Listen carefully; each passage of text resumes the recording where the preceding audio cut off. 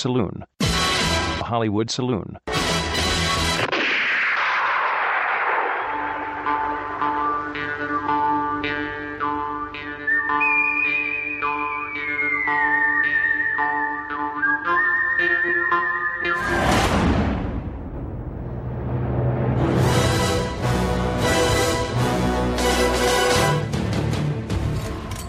The name's Bond.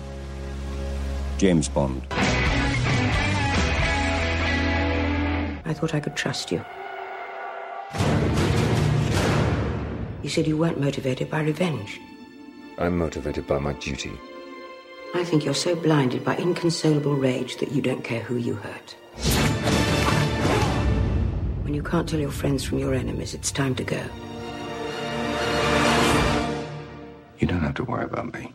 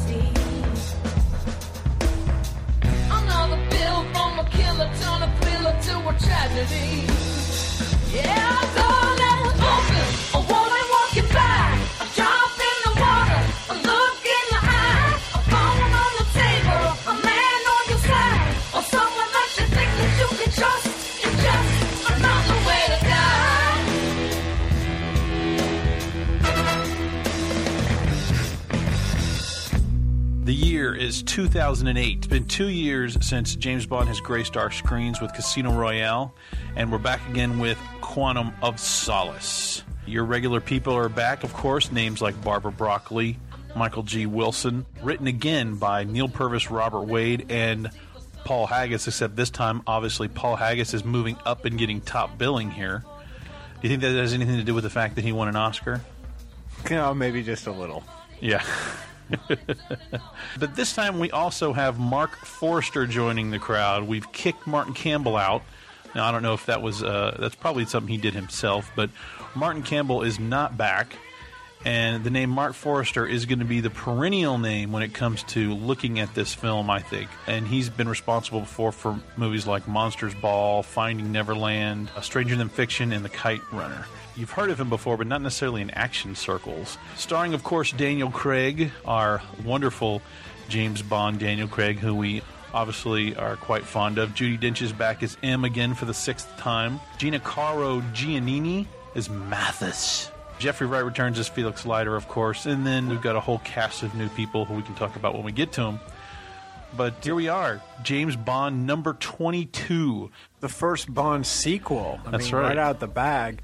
You're already getting the change-up is they're going to pick up directly from where the moment of Casino Royale left off, well, almost at the very beginning of the film. I mean, we kind of open up mid-chase right into an action scene, and, you know, I guess getting right into the film, there's something very interesting that happens, just cut right into, no opening gun barrel. I mean, I think by this time where Casino Royale left off, by him saying the line, The name's Bond. James Bond.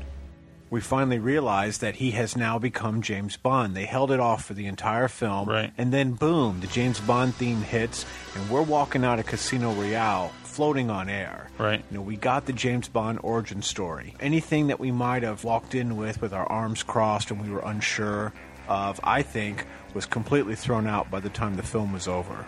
I know I was completely won over. I mean, I've seen all the films. I kind of know them inside and out. I'm kind of in the same place as the producers. The same predicament is I'm familiar enough with the work, is I'm expecting them to go bigger and better and top what they've done before. Sure. And Casino Royale certainly met that challenge in every step of the way. Now, that said, that is a hard follow-up for Quantum of Solace. Hard place for Quantum of Solace to be in, to follow up Casino Royale. I mean, I almost knew in the back of my head, there's just no way Right. it was going to be as good. The history of the Bond movies told me that there was only one time where Part 2 really kicked up for a Bond, and that was Connery in From Russia with Love. Right.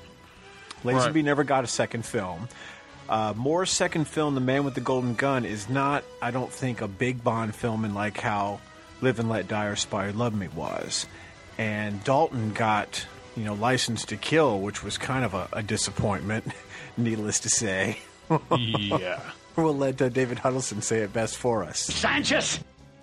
Exactly. But then Brosnan's was much more of a streamlined Tomorrow Never Dies in terms of how it played versus GoldenEye. So here we are. It's Craig's second picture coming right off Casino Royale. And boom, we're picking up right where sort of a few moments after the last film ended. Right. Right in the middle of a car chase. And it's interesting. There's a music cue that David Arnold does. And it's the opening cue of the film. And I love it. And it's just some rising strings, and it's building up, and there's this shot flying over the water. And you see these flash cuts, and it's kind of different for a Bond movie. Typically, they don't use those type of visual flourishes in their editing in a Bond picture. And then it happens a second time, and the camera keeps pushing. And then it happens a third time, and the music is building and building, and I'm starting to think, wow, this is really interesting. And then, almost like a car going off the cliff, boom, I'm slam bam right into the opening action scene, and it's a freaking mess. Yeah, all of a sudden, this point on. all of a sudden, you're saying, "Hold on, did I ask to see the Bourne Supremacy right now?" I mean, I thought I was here to see a Bond movie. What's going on? Did Paul Greengrass sneak into my theater? I don't understand. Is he shaking my head, or is the film shaking so freaking hard that I feel like I want to vomit when I watch this? I mean, I don't get it. It brings up an interesting equation because, you mentioned Paul Greengrass, and I say, yeah, but Paul Greengrass to me is somebody that is in absolute control of that style that he's trying to do for those films, right down to the editing of those films. However, this looked like an imitation of that kind of thing. The editing in this film is hands down the worst editing in any Bond film. Because to me, the Bond films were always the big spectacle example of the finest in stunts and craft and spectacle that films had to offer. Right. You always were the spectator enjoying it. And I know it's very trendy of late that it's like, well, now we're going to put you in the action. Right. We're going to take you out of the audience and we're going to bring you up on stage and we're going to throw you in the action, and now you're going to get bounced around, and it's the thrill ride. It's turning the action scene into a ride, and I'm like, I don't want to be on the ride. I want to sit in the audience and I want to watch the action scene. Stop putting me in it with your jagged, quick editing and your flash shots and your tight, in-close macros. Cut on top of each other.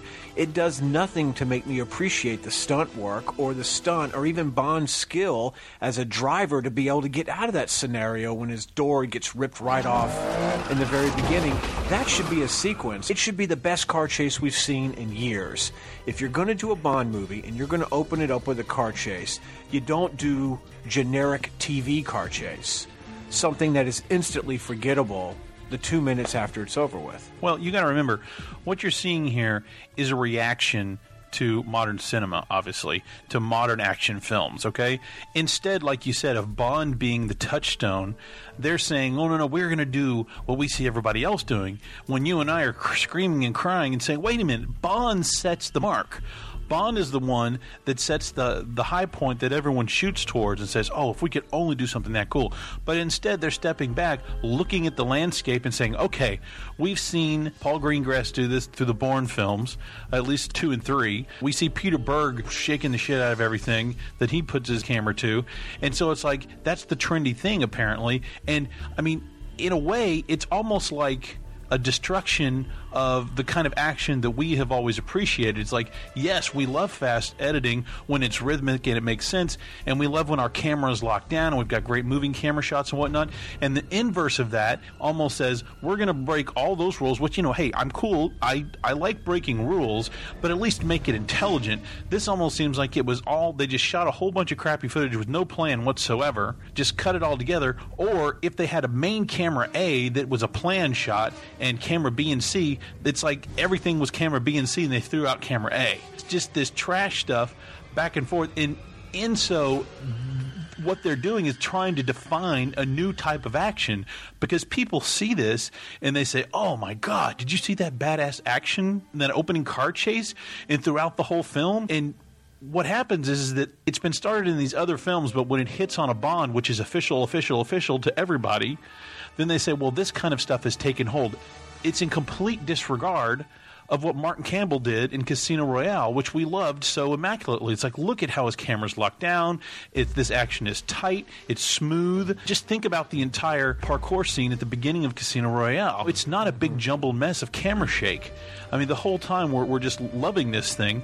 And yet, here we are in a film that's supposed to be a sequel. Okay? One hand goes to the next. And we're supposed to be seeing one film, am I right? Because they even went so far as to not include, like you said earlier, the gun barrel shot, which I thought this film deserved. It's like, okay, we did the Bond thing, we've done the origin story, now it's time to this. But they say, no, wait a minute. We want to continue this origin story for a little bit longer. Yeah, and not yet. Yeah, hold on. Even though we've played the James Bond theme and we've done... The name's Bond. James Bond. He said that now. He's still not really Bond until he wraps everything up. Of course, the Quantum is not really destroyed by the end of the film because Mr. White was never found. So it really isn't over. You could continue this into a third film if you wanted to, but we'll get to that later. So I think what's happening is that the director and the producers here, they're actually revealing their hand for the entire movie in this first scene. Is, all right, this is the direction we're going, and we're disregarding not only what you saw in Casino Royale for this new Bourne style, this shake stuff, but we're going to continue that through the whole thing. So it's almost like, we knew scene one. It's like, okay, I guess this is it. They've set the style for this film and set the standard. I got to hope that this isn't the standard they've decided to, that like that's it from now on. It's like, no, you need to follow this kind of film grammar, if you will, throughout the rest of the thing. But I think that's so strange because the film's a sequel. In general, right. It's expecting us to watch the first one and continue on in this one, and it's a completely different style. I mean, normally when you have a pilot of a television show, you might hire... Let's say J.J. Abrams comes in and directs the pilot of Lost. Well, he sets the style and tone of the show that's then imitated in episodes after that, so there's a consistency in the way that it's done. And the Bond films, for many years, if you think about it, actually did this. They had their own in-house directors. I mean, John Glenn did a few films, Terrence Young did a few films, Lewis Gilbert. A lot of Bond directors and second unit directors with Arthur Wooster and his team. I mean, it was a family-type unit. The Broccoli's usually did not allow a Steven Spielberg to come from the outside and direct a Bond film. Right. They didn't let a Quentin Tarantino come in and do it. They kept it within the rule book that they had, the old Cubby Broccoli Bible of Bond. And it's like, you follow the rule book and you don't veer from the rules. And I really think it was surprising to me that the Broccoli's, for the first time, let a lot of things go to Mark Forster and his team, and giving him the latitude and freedom that they had is very surprising, considering how good they've been about the control, and also about how successful Casino Royale was. Mm-hmm. All the choices they made in Casino Royale worked, and they were proven that they worked. I mean, it made a lot of money. It made a lot of Bond fans happy. It rebooted the series again. Everyone was pleased with Craig. Right. And I think this was one of the most anticipated Bond films I had in a long, long time. Sure. I anticipated it more than Tomorrow Never Dies. I probably hadn't felt like this until I was waiting for License to Kill. Right. And I liked Casino Royale better than Living Daylights. So, sure. I mean, I was really looking forward to this. And the thing about the Bond movies is you just usually kind of know that there's a certain formula that the family has behind it, and there's going to be certain expectations. And normally when I go to a Bond film, I would expect to see one of the best car chases I'd seen in a while, if it's going to open up in a car chase. Right.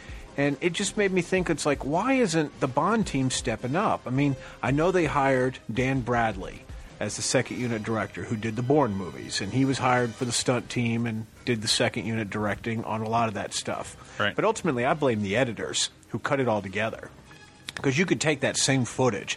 I mean, right now, I'd be happy to give all of this same raw footage to Stuart Baird and say, please, just recut Quantum of Solace. Right. Just recut it.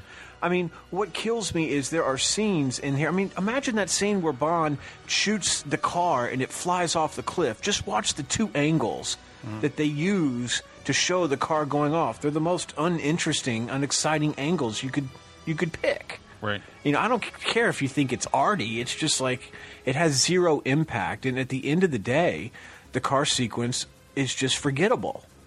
It doesn't make me want to hit the rewind button. It just kind of makes me go, God, that was a lost opportunity. Right. Well, it's like, yeah, we saw bullets, we saw cars screeching. We're in, we're out, we're in, we're out of the car. You know, close up of the hand, close up of the face, close up of the wheel. And it's just like, seeing a lot of stuff you didn't necessarily need to see for the sake of cutting. To me, it's like when you cut for the sake of cutting, like if we cut this quicker, if we cut this faster, it'll imply action. That's horseshit. You know, that's not the way you make a good film. It's like you don't just cut for the sake of cutting. Check this out. Richard Pearson and Matt, I don't know if it's Chess or Cheese, only had 5 weeks to edit the entire film versus the normal 14 weeks that you would expect to cut a film like this. You know, I don't know if that had anything to do with it, and I don't know if that's an actual real statement, because that's just stuff I've got from the internet. But at the same time, you know, I could see that that's a possibility looking at this film. But I mean, can you imagine them hammering away for 5 weeks, barely sleeping, cutting the shit out of this stuff? You know, there's probably more edits in this film than there has been in any Bond film. I mean, it looks like Michael Bay, you know, had his editors cut this film. What's sad is I hear Craig talk about how much he wants to take on as much stunt work as he possibly can as Bond. I suppose I just made a decision early on, rightly or wrongly, whether or not when I got involved, was that I wanted to be as physically involved as I possibly could. Bond has always been something incredibly physical in my mind. Sean's movies were dynamic and balletic, almost, the way the violence and the action was done. And I thought I want to be involved with that. I want to be involved with that at every level, because it's crucially important. It's what people go to the movie to watch. And here I see him. He's running and jumping around, and it doesn't even matter if it was him or not because of the editing and the choice of the camera angles. You could completely fake it. It wouldn't matter if Craig's banging up his body. The editing completely takes me out of it, and I don't even get a chance to appreciate the fact that he jumped across from here and then jumped onto a bus or whatever. Right. It kind of breaks a tradition and a code that all the Bond films had. They always allowed you to sit back and be the spectator of the stunt. They were never worried about putting you in it. And if you were ever inside the stunt, it was only for a couple of seconds, either for the height of the explosion or a punch or a kick or your roll or a dive or something like that. But to put me again inside the action sequence for the entire action, or I don't even get to enjoy it, it just gets redundant and it's repeated. You know, it's one after another after another. And it's really odd, the pacing of this movie, because I guess they knew they didn't have that big of an opening sequence. Because the car sequence isn't that big. When and you compare long. that opening sequence to previous Bond films, I mean, remember when they made the mistake on The World Is Not Enough, where they had like a small sequence and then they realized, this isn't quite enough. And then they went and did that fantastic boat sequence that was just absolutely outstanding. Well, that's what you got here. It's like you kind of get that. But you remember, they are a slave to the fact that they are a sequel. Everything's not out in the open. If they're going to go, I basically got that this was a few minutes from the end of Casino Royale. You know, he picked up Mr. White, threw him in the trunk, and took off. You know, it's obviously the same day. Okay, well, I would have still much preferred for the gun barrel to come out. Okay, do the traditional opening. The gun barrel opens up on exactly where Bond was standing at the end of Casino Royale.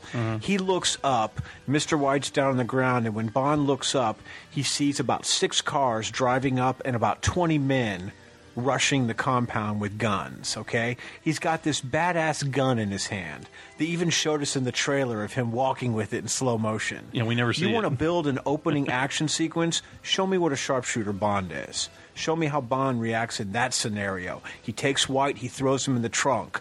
Boom, boom, boom, boom, boom. He has to sniper. He finally realizes he can't get out of it, has to get in the car, and then take off. Right. You know? Right. At least then you could have gotten a little bit of rifle action in, and you would have been a direct sequel. But yeah, it's picking up, I think, just a few moments later. Yeah, because it's all about the gag is you can get out now. Oh, he's been in the trunk the whole time, you know? And they've been firing machine guns at the trunk, and the car took some damage. I mean, okay, you killed your boss. Way to go. Yeah. I mean, I don't know. It depends on how good of a gag you think that is when he opens the trunk and you saw Mr. White in there. It was enough to where they did the freeze frame for about 15 frames to make you say, hey, you know what that is? That's like a drum, after a joke. Ba-doom, ksh. It's like, thanks for that freeze frame that you'll never use again the rest of the whole movie. Now, one thing I did like right before that moment is when Bond pulls in and he's driving into that kind of garage down that long tunnel. Mm-hmm. David Arnold starts doing something, and he does it like a couple of times throughout the whole score. He starts teasing the theme. Right. Just slightly. It's like it's not quite there yet. You're getting there. You're getting closer, but you're not quite there yet. And he does it, sporadically throughout the film. And there's a couple of notes in there I really like. I mean, to me, David Arnold is still the hero in many ways of the show, because I really do like what he brings to the score. Well, you know what? Don't you think that was probably in the rule book? Because they finally said, look, we're not jacking around anymore. We're going to stick with David Arnold because we know he at least honors and respects the legacy that John Barry left behind and can make a good Bond score. But it's like, if Mark Forster was Mr. Burn the Fields Down and changed so much, don't you know there was an argument? Some argument of him like, I want Klaus Badelt.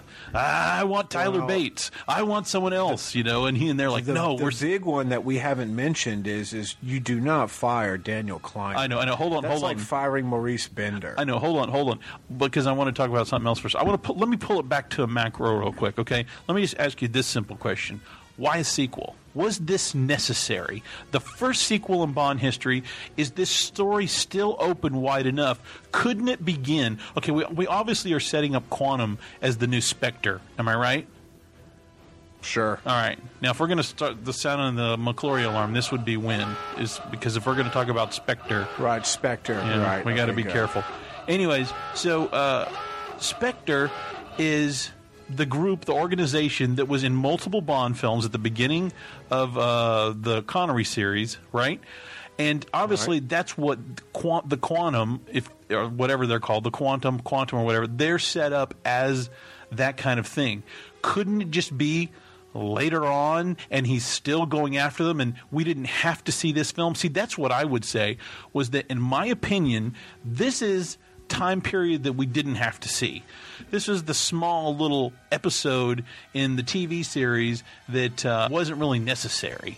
It's like, okay, sure, at best, happened. It's a 14-minute opening sequence. Well, that's what I'm saying. It's like you're done with it. It's like you're done. This is the other day that you don't see of Jack Bauer's 7 days of 24. Okay, this is that other day where he worked for 6 hours and then got to go home and go to bed and have dinner or something.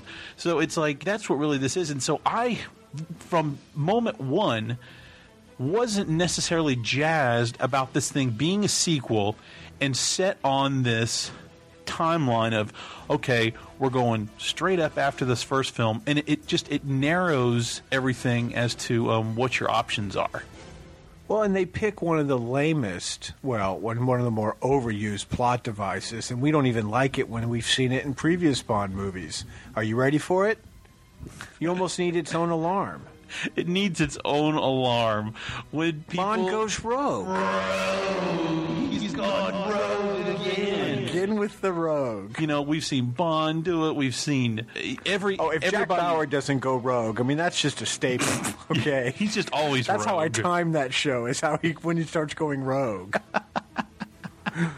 But yeah, Bond rogue again. Bond being set up. Not once, not twice, but a few times throughout the film, to make Bond look bad. They're making him they're trying to kill all these people so he looks so dangerous, and even M, it's like, come on, M, do we have to see our guy fighting red tape again? I mean, again, back to 24, isn't that half of what 24 is not only is he fighting the bad guys, but he's fighting American red tape, the CIA, or who else, coming down on their own guy. It's like, just get out of his damn way and let him do what he does and save your ass. Yeah. And that's basically what we're seeing here again. And it certainly didn't take very much to flip him later on, and we'll get there as we move there.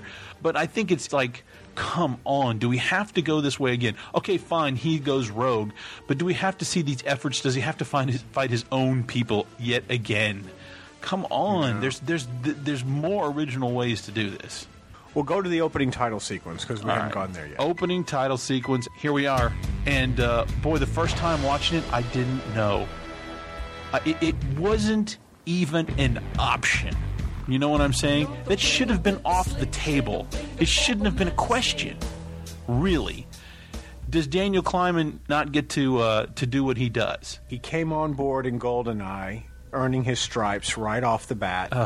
And I think in the same way when David Arnold came on in Tomorrow Never Dies, both of them, I thought, joined the Bond family, like Maurice Binder did. And, I mean, only if Daniel Kleinman can't do it should you even consider replacing him. But that's not the case here. That's not what I've the heard. artistry that he brings to it. And, you know, I get tired of people complaining about the title sequence of Casino Royale. I happen to like it quite a bit because it's so different. But it also fits. It doesn't the try plot. to be the last one that I just saw, and that's kind of the point of these things. And that's the challenge. Is I don't think, you know, that's the problem with this new title sequence. Is it's exactly what I would expect out of a Bond title sequence. There's no surprises in it. It looks just like other ones I've seen before, namely like Spy Who Loved Me. There's nothing surprising about women in silhouette. Predictability. It's a generic James Bond title sequence. Right. And the songs kind of follow suit in some ways. I mean, I get that Jack White is trying to write like the McCartney Live and Let Die 3 songs in one kind of song overall, but the piano. I mean, I've heard it now a couple of times, and you know, doing the back and forth with Alicia Keys is kind of interesting, I guess, having the two voices, but ultimately, it didn't do a lot for me. When I finally, I was uninspired by it, and I was like, "Wow!" I guess I didn't see the credit and I guess it didn't click with me.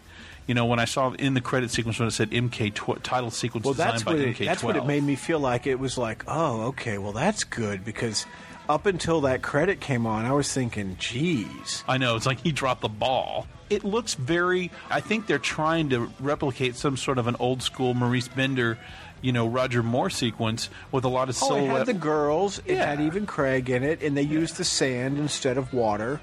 I mean, yeah, it had a lot of familiar things. You know, seeing all that outline of the Earth or whatever just over and over, it's like, okay, wow, you showed us that you can draw cheap lines, and it's over and over, and you know, and then his gun, the gun exploding at the end looks cool, but he shoots the dirt. I mean, what is that? You know what I mean? It's like, shoot the title or something. I don't know. Shoot. Well, he does shoot the title at the very beginning. You know, it goes and the bullet goes right through. I don't know. I think to me, and not that it's not done well, but you're right. It's not original. It's not anything different, and it's old school, and it just doesn't have the flash and the uniqueness. That's what was so cool about Danny Kleinman stuff, is that it's so unique and weird. I mean, if you remember GoldenEye, it was so trippy. You know, it's like, you know, guns coming out of giant statues' mouths and stuff, and you're like, what the hell? But at the same time, it made it very powerful and different and interesting, and you felt like you were seeing something new and unique. And this is just an attempt to say, oh, whatever.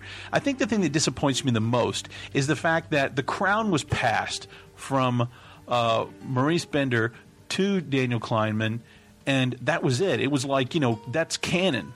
And yet, here we have Mark Forster coming along, and he's this hotshot director, apparently, and he wants to use his effects people. The effects in Stranger Than Fiction are fantastic, okay?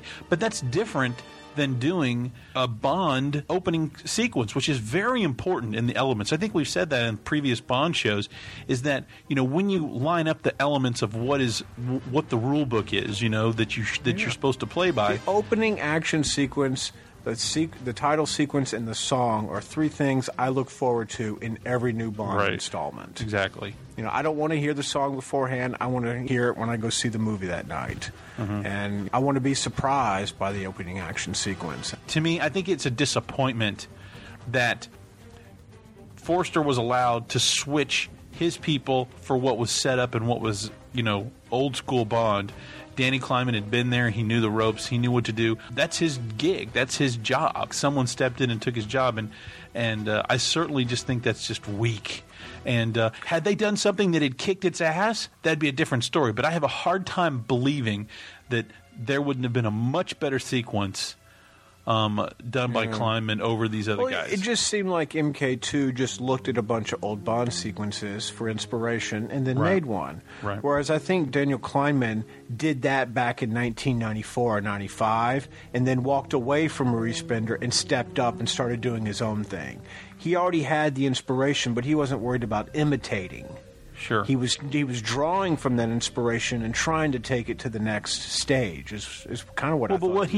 What he did was so fantastic that it has even rivaled what Bender was doing. Now, Bender had a lot less kick-ass tools, obviously, but at the same time, Kleinman had really set the stage and had done such incredible work that, you know, it's like a little mini masterpiece, and you're just waiting. You know, it's like, oh, that's the thing. You know, one of the things that's so exciting is what is he going to do with this? And then when we get this milk toast, vanilla plain rehash of old school Bond, it's just like, come on, you know, take us somewhere new. I wasn't wild about all the different fonts.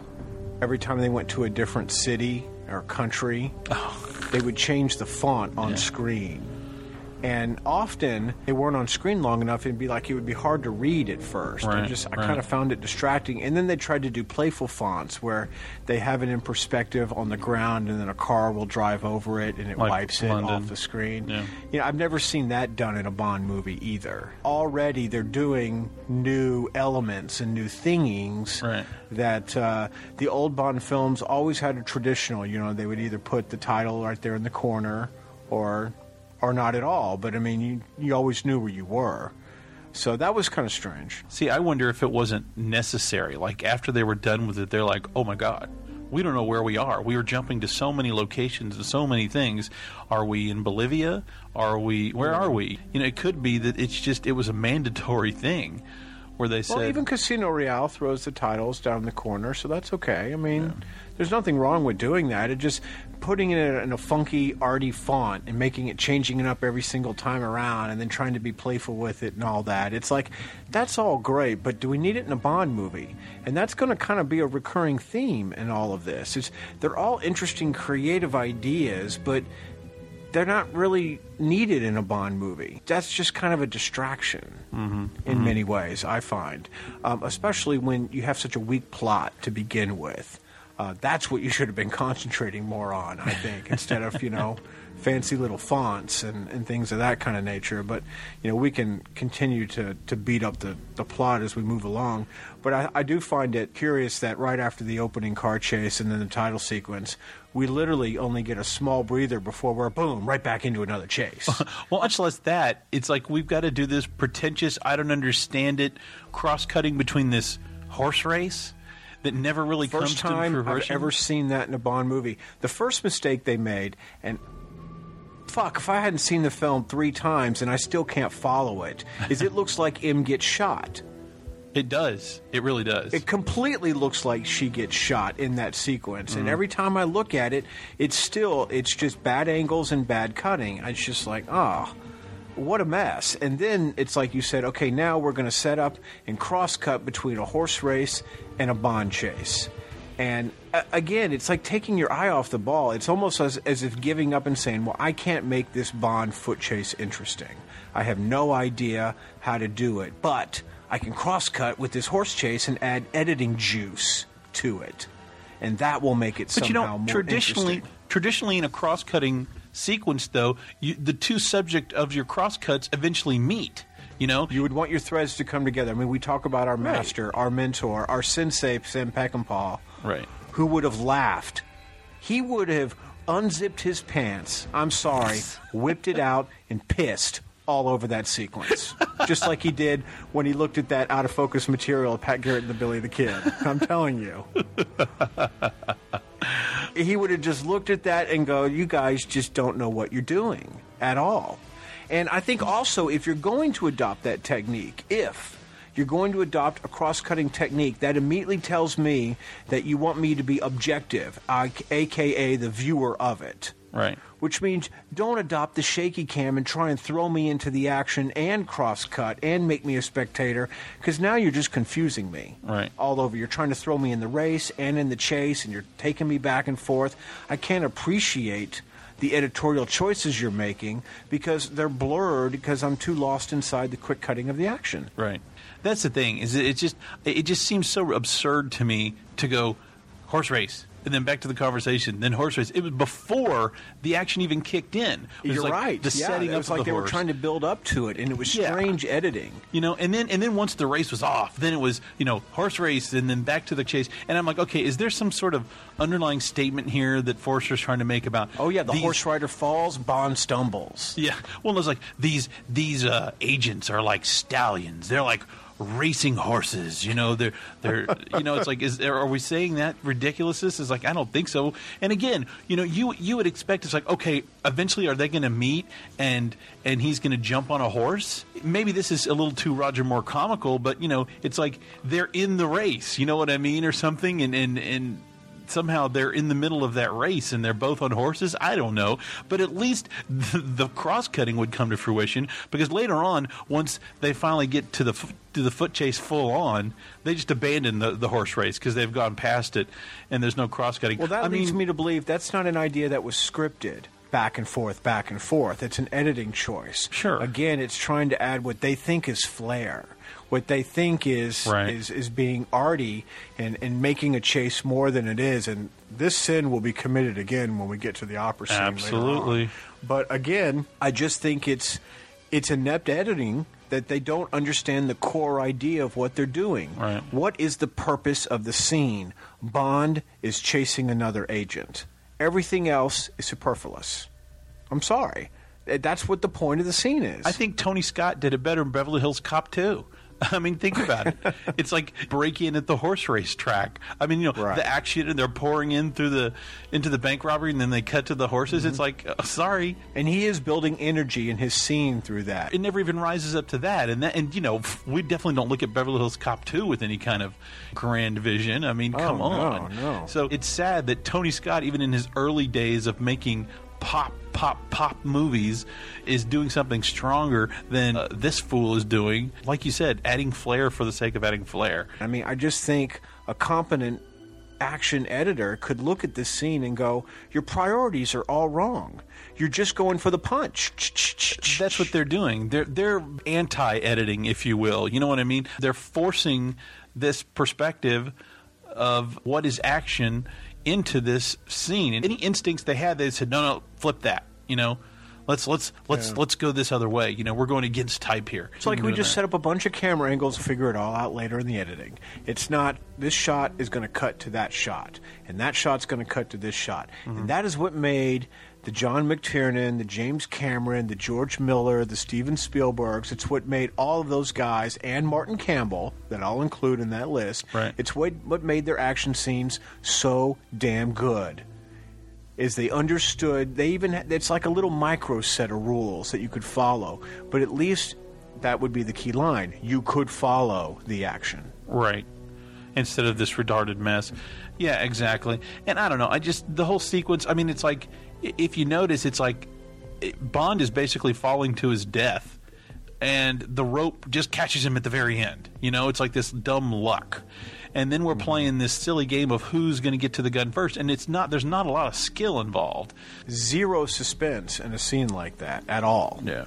Back up just a few seconds, and you get that big money shot that they highlighted so much in the trailer for a long time, the falling through the window, which actually when I see it, I kind of like. I think it's pretty damn cool. But it's like it's the only shot that has any kind of length. It's like because it's the money shot and the camera is falling with them, it doesn't help to cut away from that shot. So it's like, oh, well, if we're going to take the trouble to make the camera fall here and move with them, at the very least, we have to stay on the shot. You know what I mean? It's like it's the one long shot in the sequence, and it's like, wow. It's like, oh, I see. So if you got a shot that you're planning for, because it's a money shot, because it's a shot you can put in the trailer, oh, you'll stick on that shot. But everything else, then it can be on screen for longer than 2 seconds. Yes, exactly. But everything, well, because the length that the camera falls with them is what's so impressive about the shot, right? Yeah. You know, and I don't know how much of that was CG or what. I don't know how real that shot is.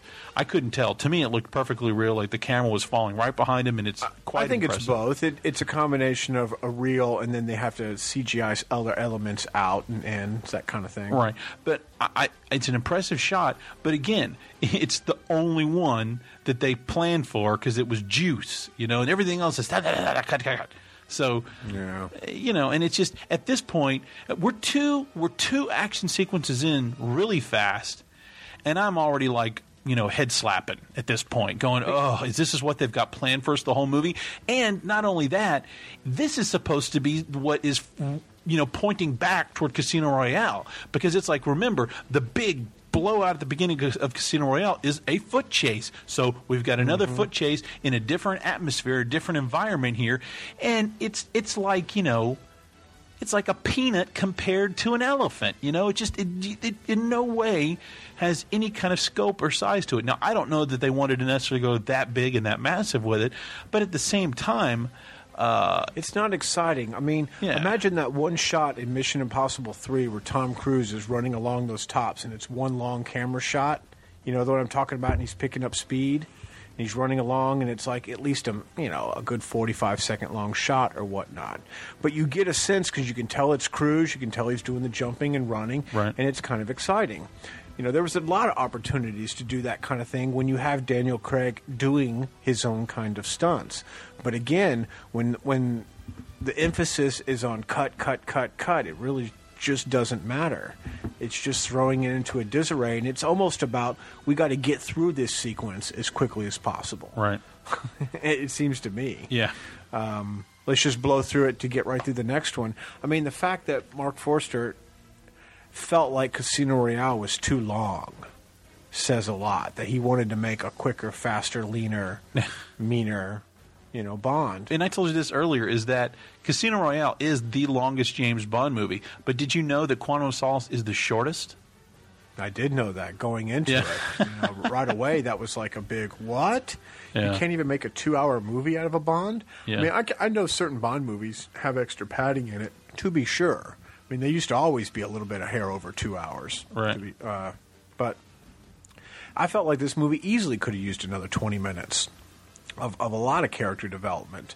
I mean, characters are going to start coming and going that easily could have used some of that extra screen time to help buff them up that normally would have been there for each of the characters. Because, you know, we're about to, you know, I guess enter in the our main female character of Camille. Right. But first we got to get to her, which is going to be Bond on a dumb luck mission. The whole movie is based on the coincidence that a $20 bill matches some numbers in some hotel that the magic board at MI6 now can scan and tell where they are, and Bond can go to this hotel and start really off the entire mission.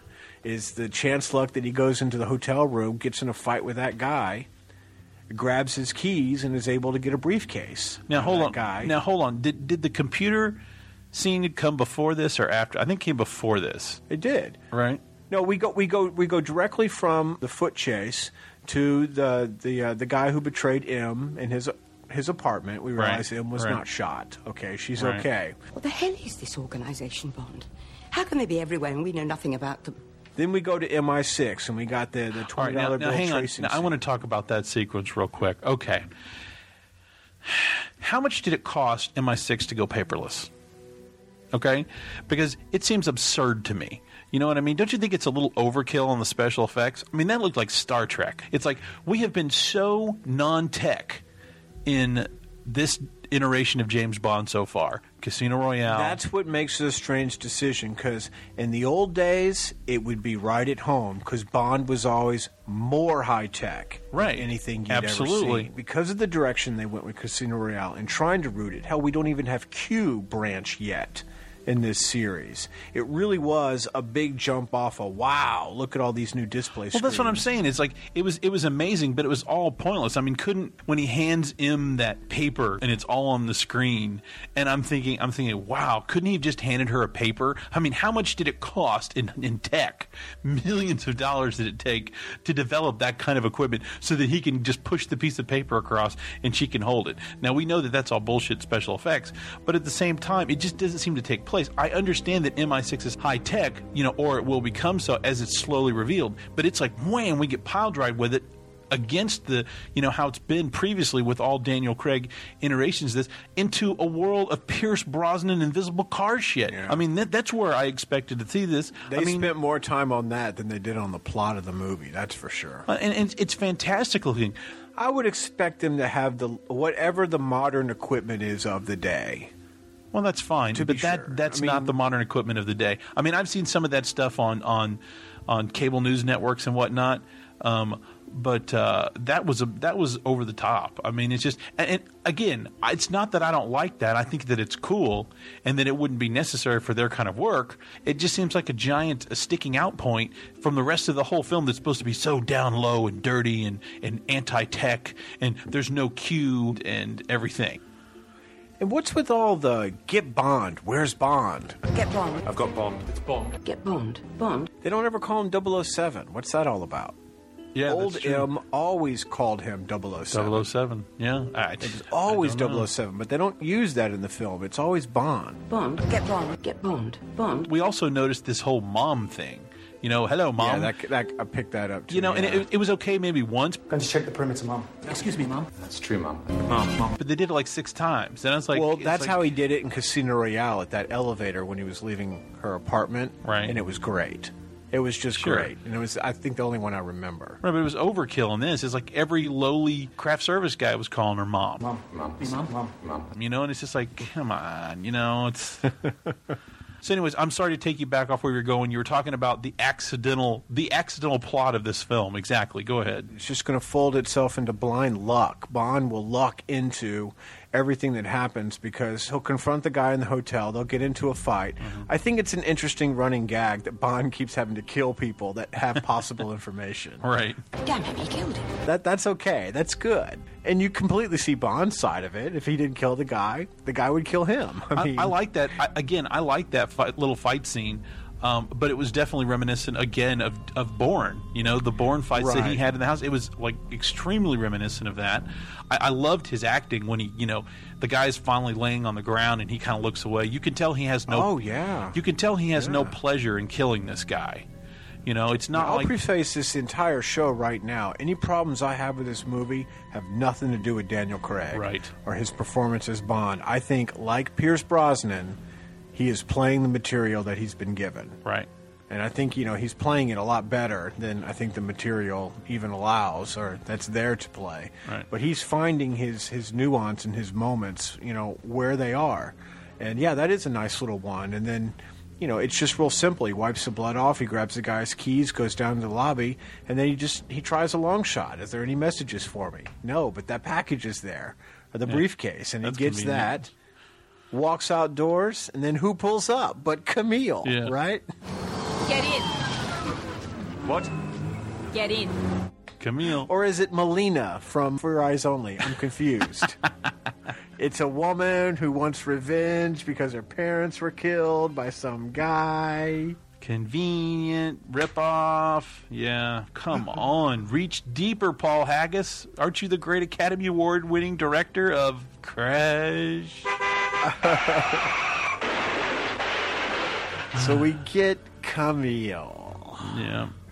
Get in. That's all I remember from her. That's all like she ever said. Get in. Get in. Get in. Get in. I said get in. Yeah. Come with me if you want to live. Yeah. So, he goes and introduces her, and then it looks like Bond's character, or the guy that he killed, was supposed to kill her. And we kind of get some background with her introduction into the main villain. And this is where the Bond film does something really interesting, is it doesn't really set up its main villain very well, I don't think, at all. Traditionally, you kind of want to show how, what a bastard or how evil your main villain is, and they do it very subtly in this film. I mean, there's just that floating body in the water, right? Right. Of the former geologist, which is kind of stupid, really. There's a body in the water there. That's how you're going to dispose of it? No, come on. A modern person's going to have it all chopped up and dealt with, right? In bags, yeah. Yeah, well, but then again, this is Bolivia, right? And this is the head of Bolivia, so it's all a cheap TV movie cutaway at best, not for a Bond movie. Okay, Yeah. I would expect a little bit more. Yeah, That's saw it all. on streets in San Francisco in 1970s. Yeah. yeah. So, and I think the actor they got to play Dominic Green is a good choice. Sure. He's kind of a smaller guy, but again, I need that scene that shows what a ruthless bastard he is, more so than just him giving Camille over to the general and saying, throwing her overboard when you're done with her. Right. Which is an evil bastard line, to be sure, but I didn't feel like he was quite set up enough. Well, what's interesting is that really he's a very normal guy, other than he's a little mousy. You know what I mean? With kind of big eyes. But beyond that, he really doesn't have anything special. Like, if you remember, Le Chiffre had, the eye and everything, and it's like there's always that thing that makes a Bond villain kind of twisted, that one little thing. And then he'll have a henchman that's even more colorful than him. But, of course, there's... Now, wait a second. I got to throw in, is this our gay Bond henchman? How kind of you, Mr. Kidd. This guy, to me, is so invisible that I have a hard time even placing the term henchman on him, because he doesn't do anything. We never see a fight. We never see why he's tough. The only thing I remember from him is, like you said, he makes googly eyes at some other dude in an opera house. It's like, what is that about? Why did you even have to make that happen? And it's like, it's interesting because here again, we're playing against type. We love our flamboyant Bond bad guys and their very colorful henchmen, and here they're saying, "Oh no, that's old school, you old Bond guys. Come on, let's be a little more modern, and let's make this guy be a very plain, regular guy, except he's just an evil businessman, and his henchman is even going to be more of a wuss, I mean, I think the movie is henchman-less, if you will. There is no henchman. I wouldn't. And if someone wants to call that guy a henchman, well, I think they're wrong, because I would just say there is no henchman. He's just the closest equivalent. He's the number one to the villain, so he fits that kind of role that we expect. But you're right. Right. The film doesn't follow up on it at all. Even Fields just trips him, and I mean that's all we see. It's like she just whips his ass right there with her foot, and I mean it's like, wow, well, you've proven yourself to be a great henchman. I'm so sorry. So, we get into, a double pack of action scenes. We get Bond on a motorcycle, jumping over some boats. He hops into a boat, goes to try and rescue Camille, who doesn't want to get rescued, but, Right. He ends up with her. And then we get into this just messy, I guess it's a boat chase of some sort, but I felt it was kind of unmemorable. The only memorable part of that boat chase was the very end, the calm after the storm, where he's just sort of driving off, and there's a musical cue there. Right. And I don't know, it's just there's a moment in there, and there's the Craig intensity that I like. And I like that moment better than anything I really saw in the chase, which, again, it wasn't very memorable. The chase was so... Well, the thing that just made me laugh about the chase is the fact that he hopped into this rickety old wooden thing that had some hella horsepower in its engine and could whip the shit out of all these other new, pristine, fancy-looking, fast, outrigging boats. You know what I'm saying? With guys with major artillery. I mean, have you ever heard so many machine guns? And at the very end, we're doing the scene where it looks like he's going to try to go between two boats, and of course, I'm having flashes of Last Crusade here. Don't go between the boats, and all this kind of stuff. The guys are standing on the boat, point blank, pointing their guns. Now, these are not handguns where they're trying to, target. This is like, machine guns where they're just spraying. Back and forth spraying, and they're just standing there, not taking cover, just standing there. And the bullet, it's like they weren't even shooting at them. And it's just like, wow, these guys went to the Stormtrooper school. I mean, they couldn't hit a barn door. It was absurd to me. And then he hits them and knocks them both out. To me, the boat scene was absurd. It's like, okay, One of the cool things we love about James Bond in general is that he doesn't have to have fancy stuff, right? He can take a beat-up-ass old car and whoop your ass even if you have the best car, right? That's what's cool about Bond. So we are seeing those skills here.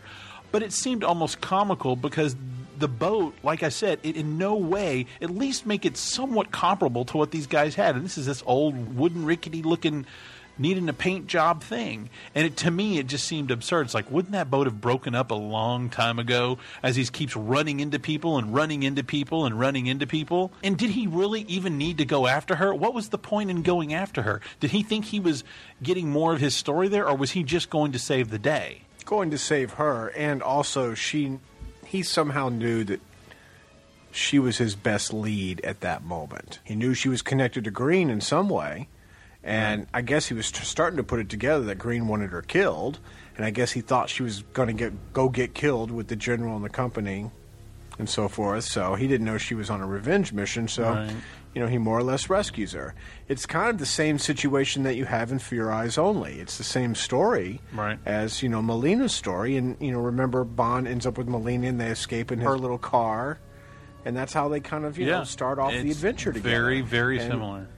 Her plot line is very similar in that way. And a lot of Quantum of Solace is kind of Bond used spare parts in many ways. Well, at this point, we've had a car chase, a foot chase, and a boat chase, and a motorcycle thing. Right. So we're trying everything. And later on, we'll get a plane, right?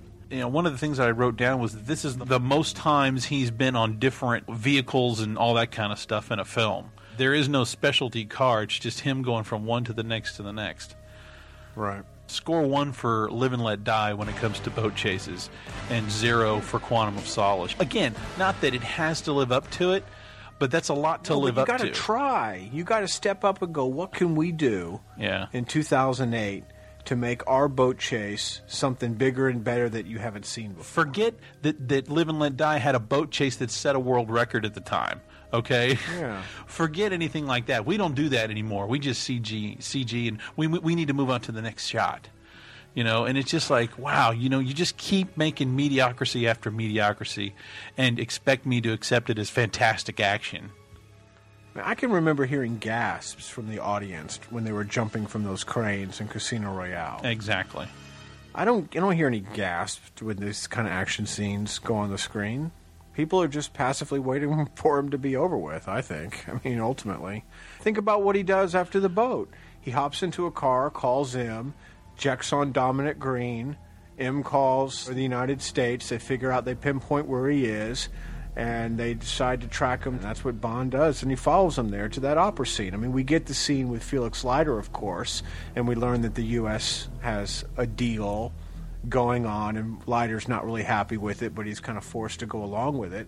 So obviously the U.S. and our Dominic Green are tied in together. Right. But that's all that happens. I mean, really, the whole boat chase in Camille was ultimately pointless in terms of getting Bond to the next step.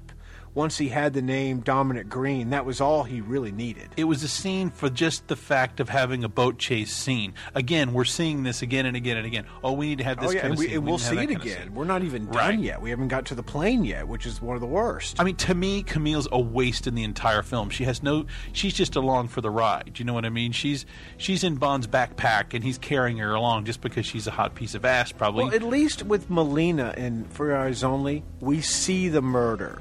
Of her parents. Right. We see the assassin murder, so we understand. We don't get anything from Camille. I mean, other than we learn later on she used to be in Bolivian Secret Service. I mean, everyone's a freaking agent in these movies. Right. But okay. But we don't know anything about her. And really, if you think about it, her backstory is just O-Rin from Kill Bill. Yeah. Same thing. Mother was raped, father killed, house burned, she got some scars, and she's on a revenge mission. Right. I mean, it's the oldest plot in the book. But there's no backstory to her, and that's the problem. She's just a walking empty character because the film wants to be the shortest James Bond film ever. Normally, we would have given her 5 minutes of screen time to set her up as a Bond female, a Bond woman character. I mean, hell, even, Cara Mellovey gets more screen time in Living Daylights to set up her character. Right. Even Loopy from License to Kill gets more to set her character up. Yeah. So I don't know. I felt like they shortchanged her in terms of what they could have done. But be that as it may, I mean, the way the plot works, it's Bond luckily moving from A to B to C to D, just one down to another. He gets all the way up to the opera scene. Opera. And this is an interesting set piece, and it's one that I like and I really hate at the same time, because there's a lot of things to like in it, and ultimately I do think it's a disappointment. But the concept and on paper, I think is a very good idea. And I thought it was really casual how Bond just kind of slid his way in backstage, found himself a tuxedo, and then boom, he's right in action. Well, and I like the set, and one of the things that the production designer had said about this was that it was very much a tip of the hat to Ken Adam.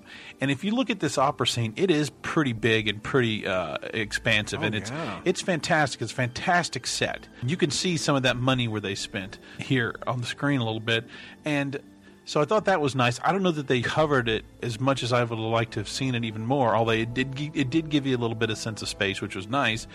But we put him in this interesting setting, and I think it's a smart setting in that if these guys were going to meet, they would meet in that kind of a situation. Sure. Where they could talk to each other, and it wouldn't be like, okay, we're over here having a meeting that someone can follow.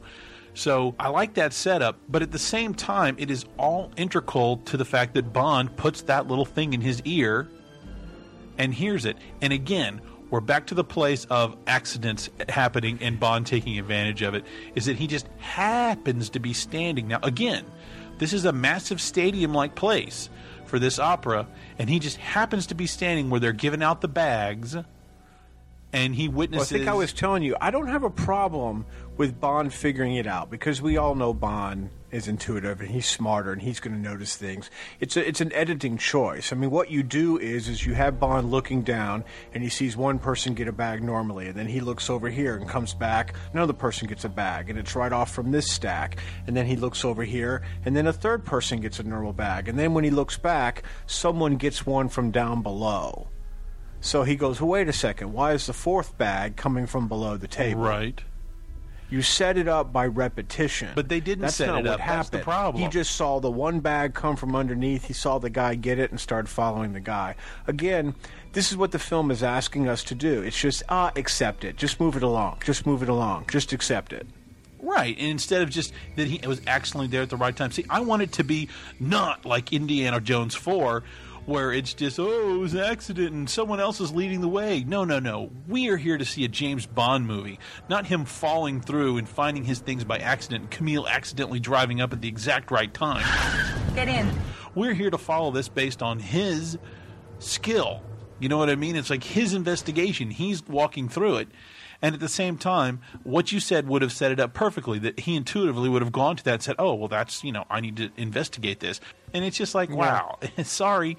It would have taken you an extra, 15 seconds to show the previous stuff? If even 15 seconds. Right. But yeah, exactly the kind of thing. And you know what? Mark Forrester spends more time showing us people backstage getting ready for the show than he does in that sequence of Bond trying to figure that out. The priorities are different. Through the entire film, he does that. He's always off the main action.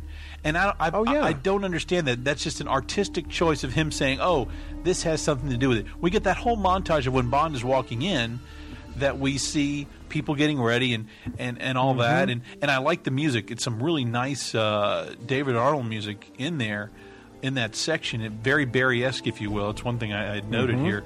But at the same time, it's just this montage.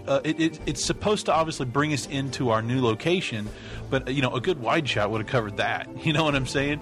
And instead, like you said, he's focusing on non-essentials for some sort of artistic merit and not on the action. I came to see Bond, and I want to watch Bond intuitively figure that thing out. It's like anyone that says, they're bored by watching Bond play cards. Well, you're in the wrong movie, pal. Right. I want to watch Bond do things like Indiana Jones. I want to watch Indiana Jones figure things out. I'm invested into this character. And anytime that you're cutting away from other elements that have nothing to do with the plot and nothing to do with, moving Bond forward, it's just distracting.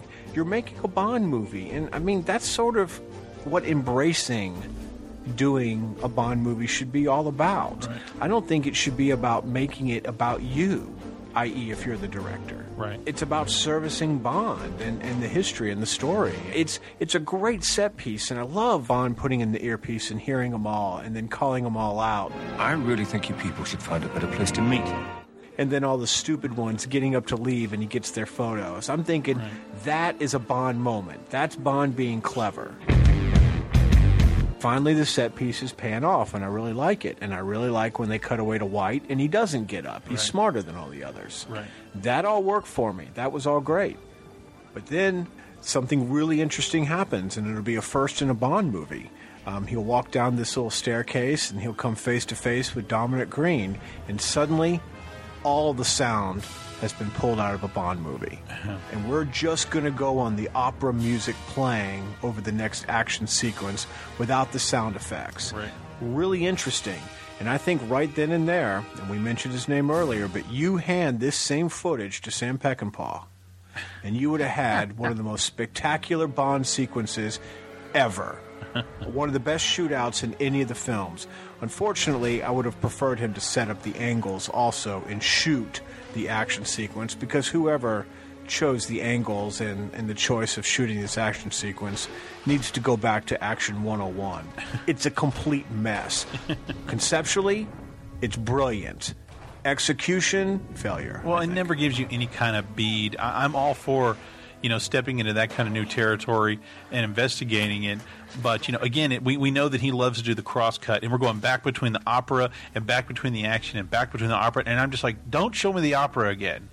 And it's like I can never quite tell, what's going on and what exactly his line of action is from, where he's gone to where he's headed. And just going back and forth really fast doesn't really mean anything. I went back and I watched it a couple of times because I wanted to see, okay, they're cutting to that angle, and I just don't think that the angles work that well together. The choice of the geography, it could have been really exciting of him running through that whole kitchen area and, going through that staircase, and, they keep cutting back to that eye, and it's just like boom, boom, boom, boom, boom, boom, boom, boom. It's like techno music in a club. It just beats you over the head. There's no grace. There's no ballet. There's nothing. I think, again, what you're seeing is self-indulgence here. You're saying we're going to make this arty section arty now, instead of, and then trying to imply the same action beats that you've already set up in the car chase and the foot chase and the boat chase and all that, this wham, wham, wham, but within this kind of thing where they take the music out. So it's like they're, again, experimenting, but they're using the grammar that they've already set up for their action, and instead of making it fluid, it just comes across as going against each other. It's like noise. The thing that I took from it was I felt like, wow, good attempt, but you missed it, and that's even worse. You know what I mean? If you're going to be bold enough to attempt it, at least offer something. I don't know. Maybe they couldn't offer it. Maybe that's as best as it got. It made me long for the days of John Glenn. Yeah. I mean, it was that simple. John Glenn would have done it very efficiently, and I'd have been able to follow the scene just fine. Well, I'm not tried to be artistic and show offy about it. And I'm not against trying something new and being artistic, but at the same time, make it make sense and don't try to incorporate. You've just gone off a different cliff here, and yet you're clinging to your action beats from before, and it's a whole different ballgame. Anyways, at that point, we see the deal where he drops the agent, and we find out that he's actually a British agent, which is no good. And then, boom, the red tape falls. M officially declares, restrict Bond's movements, cancel his cards, put an alert on his passports, all of them. And I want to know everything we don't know about Haynes. He's outside of MI6. Yeah, let's don't run ballistics on the bullet of the agent's shot and see if it came from Bond's gun. No, of course let's just not. blame Bond and let's move on. Yeah, again, it's just for the sake of the plot, so it can move along and move itself along. I just think in a realistic, plausible situation, again, I think M would have benefit of the doubt. Don't you think she would think that Bond, from at least the previous adventure in Casino Royale, would at least have thought, well, this guy's not just a killer. He's not an idiot. He's not just going to kill everyone instead of trying to get information from him. You're That's right. very... See, this movie relies on a plot point that M thinks Bond is just on a reckless revenge mission. Right. Even though the information doesn't really lead for her to believe that. She has to believe a lot of other people's bullshit lies in order to come to that conclusion. Right. He's officially rogue at this point. And then, boom, we hit the 46-minute point, and that's when I'm ready. That's when I do my first eye pull, sit back in my chair, heavy breath, and the boredom starts to set in. And we go to see this. We have this scene with Mathis. Okay, again, Mathis, right. We're bringing a character back from Casino Royale, which I don't think is necessary. It's not like I saw him and I went, "Hey, awesome!" I just kind of went, "Oh." So I thought if he could be useful in a Joe Don Baker way, as a character coming back, would be kind of interesting. Yeah, because I think Mathis could be a better realized character and a better resourceful character than he was chosen for. It seems like he was just chosen for dead man duty in this film. That's all that he was chosen for. Let's bring him along so he can die in Bond's arms a little bit later in the movie. And we can have a pseudo-emotional scene. The Apollo Creed death. Yeah. Oh, completely. Because I like him as a character, and I think it's interesting to bring him back. And he got the house, and Bond relies on him as the only guy that he can trust or whatnot. Okay, I'm with it. There's some strangeness that goes on here. Watch the scene from Mathis's terrace to when they cut to the plane. It's like there's a weird shot of Mathis's girlfriend, and then it cuts to Bond drinking, and then to the plane on a photo. It's the oddest three cuts I've seen. But what I always thought was a missed opportunity is the scene on the airplane when Mathis and Bond have that talk and Bond's a little drunk. I thought, now this is a great moment to give Mathis a monologue or something, and maybe to bring in the whole meaning of the Quantum of Solace story into the entire film. But again, the priorities are different. The film's not worried about that.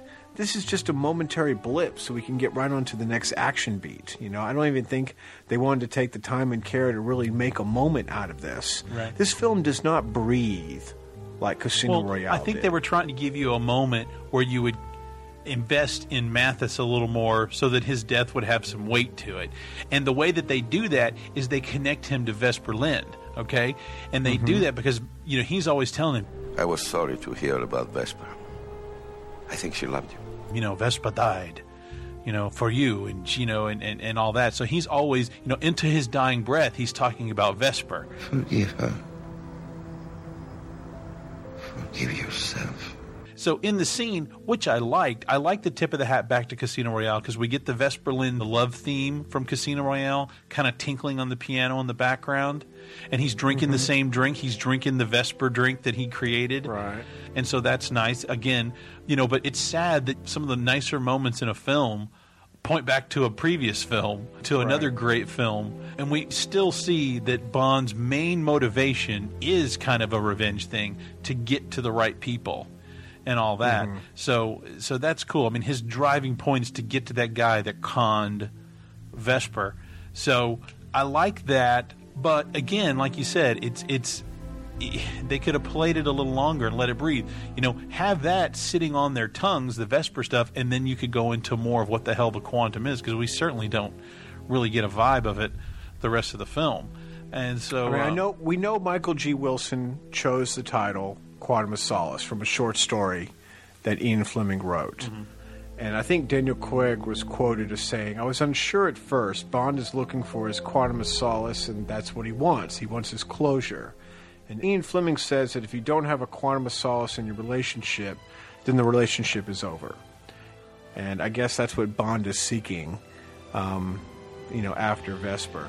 Right. But the actual short story, Quantum of Solace, is really kind of strange because it's not an action story. It's actually just about a dinner party that Bond attends to. There's a guest of a governor and a hostess, and basically Bond eats dinner with them, and he's not very impressed with the company. And then he hears a story about a woman and an affair that she had, and basically Bond learns that, you know, this woman's story is actually kind of fascinating and interesting.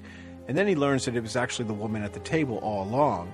And Bond sort of realizes is that sometimes his adventures pale in comparison with real-life drama. Bond reflects that the lives of people he often passes somewhat superficial judgments upon can in fact hide somewhat poignant episodes in their lives.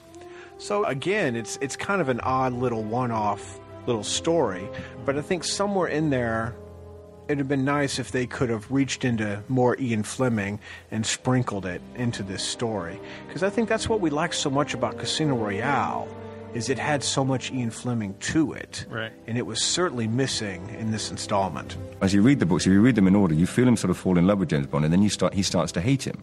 And then he kills him off, and then he brings him back again. And that in itself is the fascinating part about reading them. You can see him struggling with the character. And I enjoyed that about reading the books again. Well, they were just name-robbing is what they were doing, so that it would still be under another Ian Fleming title. Oh, they didn't want to use Risico? Yeah. Or the Hildebrandt Conspiracy, or whatever it's called. The Hildebrandt Rarity. There you go. Right. There you go. Yeah. Property of a Lady. And I think there's 007 in New York. I think that's what we have left. Let's just call it the Bond Supremacy and stick with that. You know, that works just fine, doesn't it? Or the Bond Ultimatum. Oh, man. That's the thing. The moment a Bond film decides to be an imitator and not an innovator, then there's problems. Absolutely. That goes against the code of Bond. Well, we've got 2 years in between here. We had a whole lot of money to throw at this thing. You know, maybe it should have been 3 years. I don't know. I mean, I know we were all itching to get to the next one. $200 million for a budget for this thing. That astonishes me looking at this film, because while I know they went to more countries than the other Bond films, 6 countries or whatever, to me it looks like low-rent Bond. If you remember in the early Connery days, one of the big draws was, you know, when in Dr. No, he's in Jamaica. Right, they were travelogues in some ways. They were places you'd never seen on film Exactly. You're like, oh, this is so lush, this is so beautiful, let's buy tickets and go to Jamaica after seeing James Bond. And it's like they've really thrown that away. I mean, you don't, not that we, you know, anyone's going to vacation in Bolivia or anything like that. I don't know why they had to waste the money going to all these authentic locations when ultimately, in the filmmaking style and the way they chose to film things and cut it together, it was almost as if it didn't matter. Right. If it was on a backlot or on that real location or what. Right. Because I never got to appreciate it because of the film grammar. Right, exactly. And that's one thing that's great about the Bond movies is they are classical. And, you know, sometimes there's a reason why those things work. I certainly think they're going to need to. Well, I don't know if they need to go back and relearn all that. This film was a freaking hit. Yeah. So, I mean, what are you going to do? We're sitting here bashing it for an hour and a half, and it was a huge hit. This thing made money. I hear a lot of Bond fans like it better than Casino Royale. I know I'm in the minority when that conversation comes up, because you'll never convince me this is a better film than Casino Royale. But ever. You got to remember that this film was built on the popularity of this Bond film was built on the back of Casino Royale. You got to remember, it's like everyone was jazzed to see Quantum of Solace because Casino Royale was so awesome, right? If this was the reboot with Daniel Craig, oh, it would have been bad. Yeah, I would have trashed it. Yeah, I would have fallen into what all the critics were gearing up, ready to kill Craig with. Right. And I wouldn't have hated Craig in the movie. I would have just said, God, he had nothing to do except run around and chase, and that was about it. Now, back to the story. Now, we did have a little bit of a hot Bond chick action going on here, I have to admit. Mm-hmm. Mr. Bond, my name's Fields. I'm from the consulate. Fields. Bond woman number 2 enters the picture. Right, exactly. And I wasn't so hot on Camille. She's aight and all that. But, when Miss Fields came in, and, well, you know, the credits call her Strawberry Fields, and that's obviously just a pun to try to play her up as a Bond girl and to use those names. Sure. You know, with her red hair. But she just wants to be called Fields. Just Fields. And she's there for a particular reason. And she walks in and she's wearing that trench coat, and I swear she looks like a stripper going to a bachelor party. You know, she's going to rip that thing off and start dancing. I mean, it cracks me up that the British government would send, or whoever sent her, and say, go pick up James Bond. Yeah, right. She's a present, man. It's like the second he saw her, he was like, raga. It's like, she belongs to me. Do hope so. The only operative they had working in the office in that particular. Yeah, it's like, no, let's send her instead of the 12 guys. You know what I mean? Because she could bring him down before 12 guys could, probably. But I'm so glad they put that scene in there, because it was definitely a throwback. You know, it's like, yes, you know, we know that James Bond was in love with Vesper Lynd, but he's still James Bond. And when he sees something he likes, he takes it. And he kind of seduces her. He takes her out of the crappy hotel to the big hotel. You know, and he says, I can't find the stationery. You come and help me look. In the background, you can hear the James Bond theme playing ever so lightly. And you know. He's teasing us again. He's not there yet, but just almost there. Don't you know he's just dying? Just say, can we do the theme now? Finally, David Arnold. Yeah. Well, there's one thing I've been picking up now that is defining Craig as Bond for me. And I first saw it in Casino Royale when he was walking away from the villa when he crashed that car and he just like tossed the keys aside. He does the same key toss when he walks into the hotel room. And he's just got this nonchalant way of just tossing keys aside. You know what I'm talking about? You know, that first key toss, I wrote that down. He actually says a lot with that key toss. Well, the key toss is something now, like I'm seeing a consistency in his character. You know, I saw it in Casino Royale. I saw it again when he was in this hotel, and it's like smooth. It defined an aspect. It's like you give Bond a pair of keys, it's just like, yeah, through over the side. Right, but then M was saying, can you please not kill the people that you need to question? He goes, no problem. And then he tosses it. And he tosses it kind of hard. And you know that he's basically saying, kiss my ass, you know? Totally. Like, this is not even something I want to deal with right now. Yeah. Well, see, and that's the thing, is that it's all in there. This is the same James Bond from the last movie. Remember how we talked about how fierce he was and how badass he was. We just don't get to see that smart. I mean, I was just thinking about this. We don't get one scene that even comes close to giving us the glory of his torture scene in Casino Royale. Oh, I know. I mean, think about how awesome that scene was when he's like, just know that, you know, you died scratching my balls, you know? I mean, it's just like... he won us all over I know. In that scene. And that's what I'm saying, is that there's nothing that even remotely... He has not... What moment does he have in this movie? I mean, we're grasping for moments. Remember, I also told you, I mean, I think that the scene with Fields here is one of them. But then the only other one is possibly when he kills that guy and he said, tell us slave was a dead end. We get a little bit of a little Connery line right there. Those moments are vacant in this film. It's like they just said, we're not going to highlight anything. This is just, I mean, really, this is, the more and more I think about it, this really is License to Kill. You know, it's just empty. It's just vapid. Yeah. It's music without bass. You ever listen to music and turn the bass completely off and it's just tenor? It's just kind of like real empty music at the top? That's what this entire film is, really. And it just plods along and just keeps going on. Bond and Fields go to that party, and, you know, Camille shows up, and then Bond sort of leaves with Camille, and then Fields does something really smooth. Bond passes her down the steps. She doesn't even acknowledge him. She just immediately takes on her role. Right. But we don't find out what happens. I'm guessing she tried to infiltrate Dominic Green somehow. Unfortunately, the next time we see her, she's going to be covered in oil, lying on a bed. So again, it's taking a character that we spent a little time setting up and disregarding her and throwing her away without even showing what her sacrifice was, showing even what she had to go through to get to that point. Instead, you know, the film goes off with Bond and Camille, and again, setup mode. You know, the cops show up, and what the hell happened to Mathis? It's all off screen. Mathis has these contacts in town with the general and what double crosses, and oh, who cares? He's just in the trunk. I mean, that's what the film's asking us to swallow. Now, Bond's set up and is responsible for Mathis's death. We, again, trying to duplicate that shower moment from Casino with Mathis in his arms and giving Bond that quiet little moment. And then, boom, we're off again. And Bond and Camille, and he's like... You're going to show me Dominic Green's Tierra project. Are you up to it? Suddenly they show up, and Bond and her are hopping in a plane and scouting out the territory. And do you want to talk about your monkey ship moments? There's a few of them coming up here. How kind of you, Mr. Kidd. But one of them that bothers me is fucking Daniel Craig is one of the toughest Bonds we have. Agreed? No doubt. argument. No, the only one who can come close is Connery. Okay, so he goes up to this guy, and he doesn't have any money, and a guy originally wants Camille as payment for the plane, right, but takes the car as collateral, as Bond tells us, and they, Bond says he'll make much more when he sells us out. And then Bond takes off in the plane.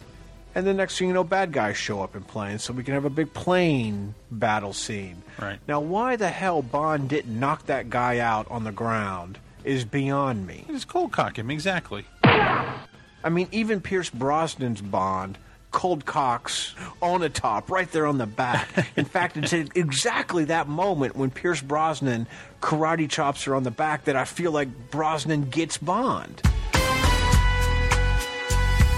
Yeah. It's like, yeah, that's a Bond moment. That's exactly what Bond would do. It's when Roger Moore threatens to break Maude Adams' arm. You're hurting it. I'll break it. Bond is not going to leave something behind that could later bite him in the butt. That's Bond being just careless right there. And what it is the screenwriter's just doing a lazy excuse so we can get an action sequence. And I fucking hate it.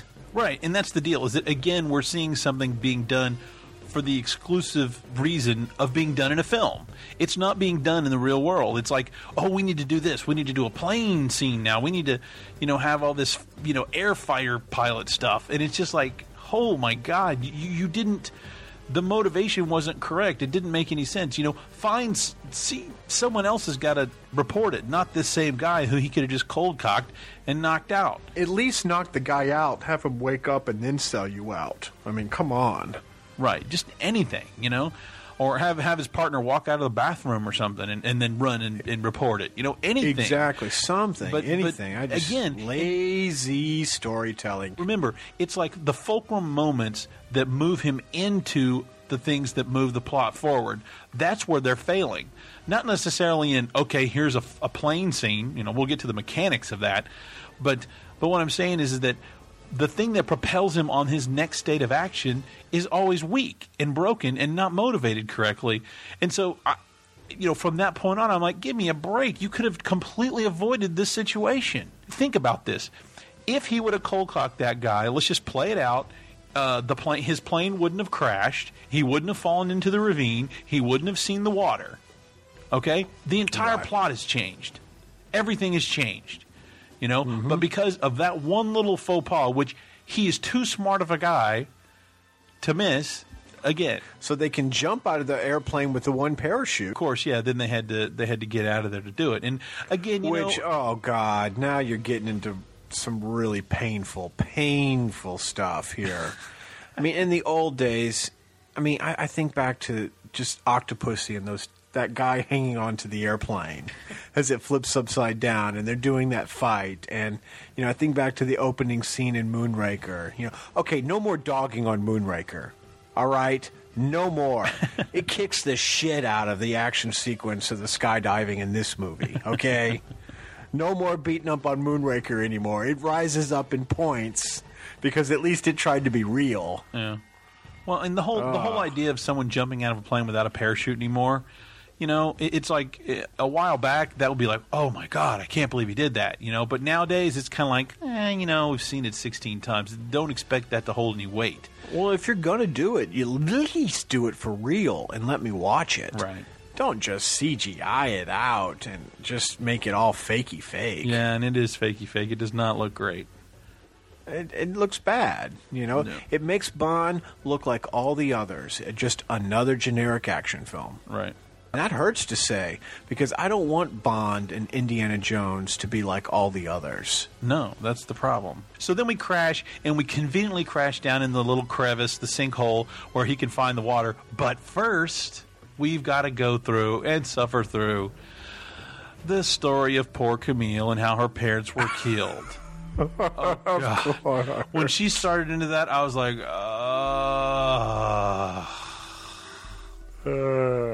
you know, it's like, oh wow, I totally, you know, it's like if I'm in the theater, I'm totally going to get my drink or take a piss at this moment in the film, because it's like, yeah, we're gonna stop, okay? We've crashed. We're gonna sit for a minute, and now let's talk.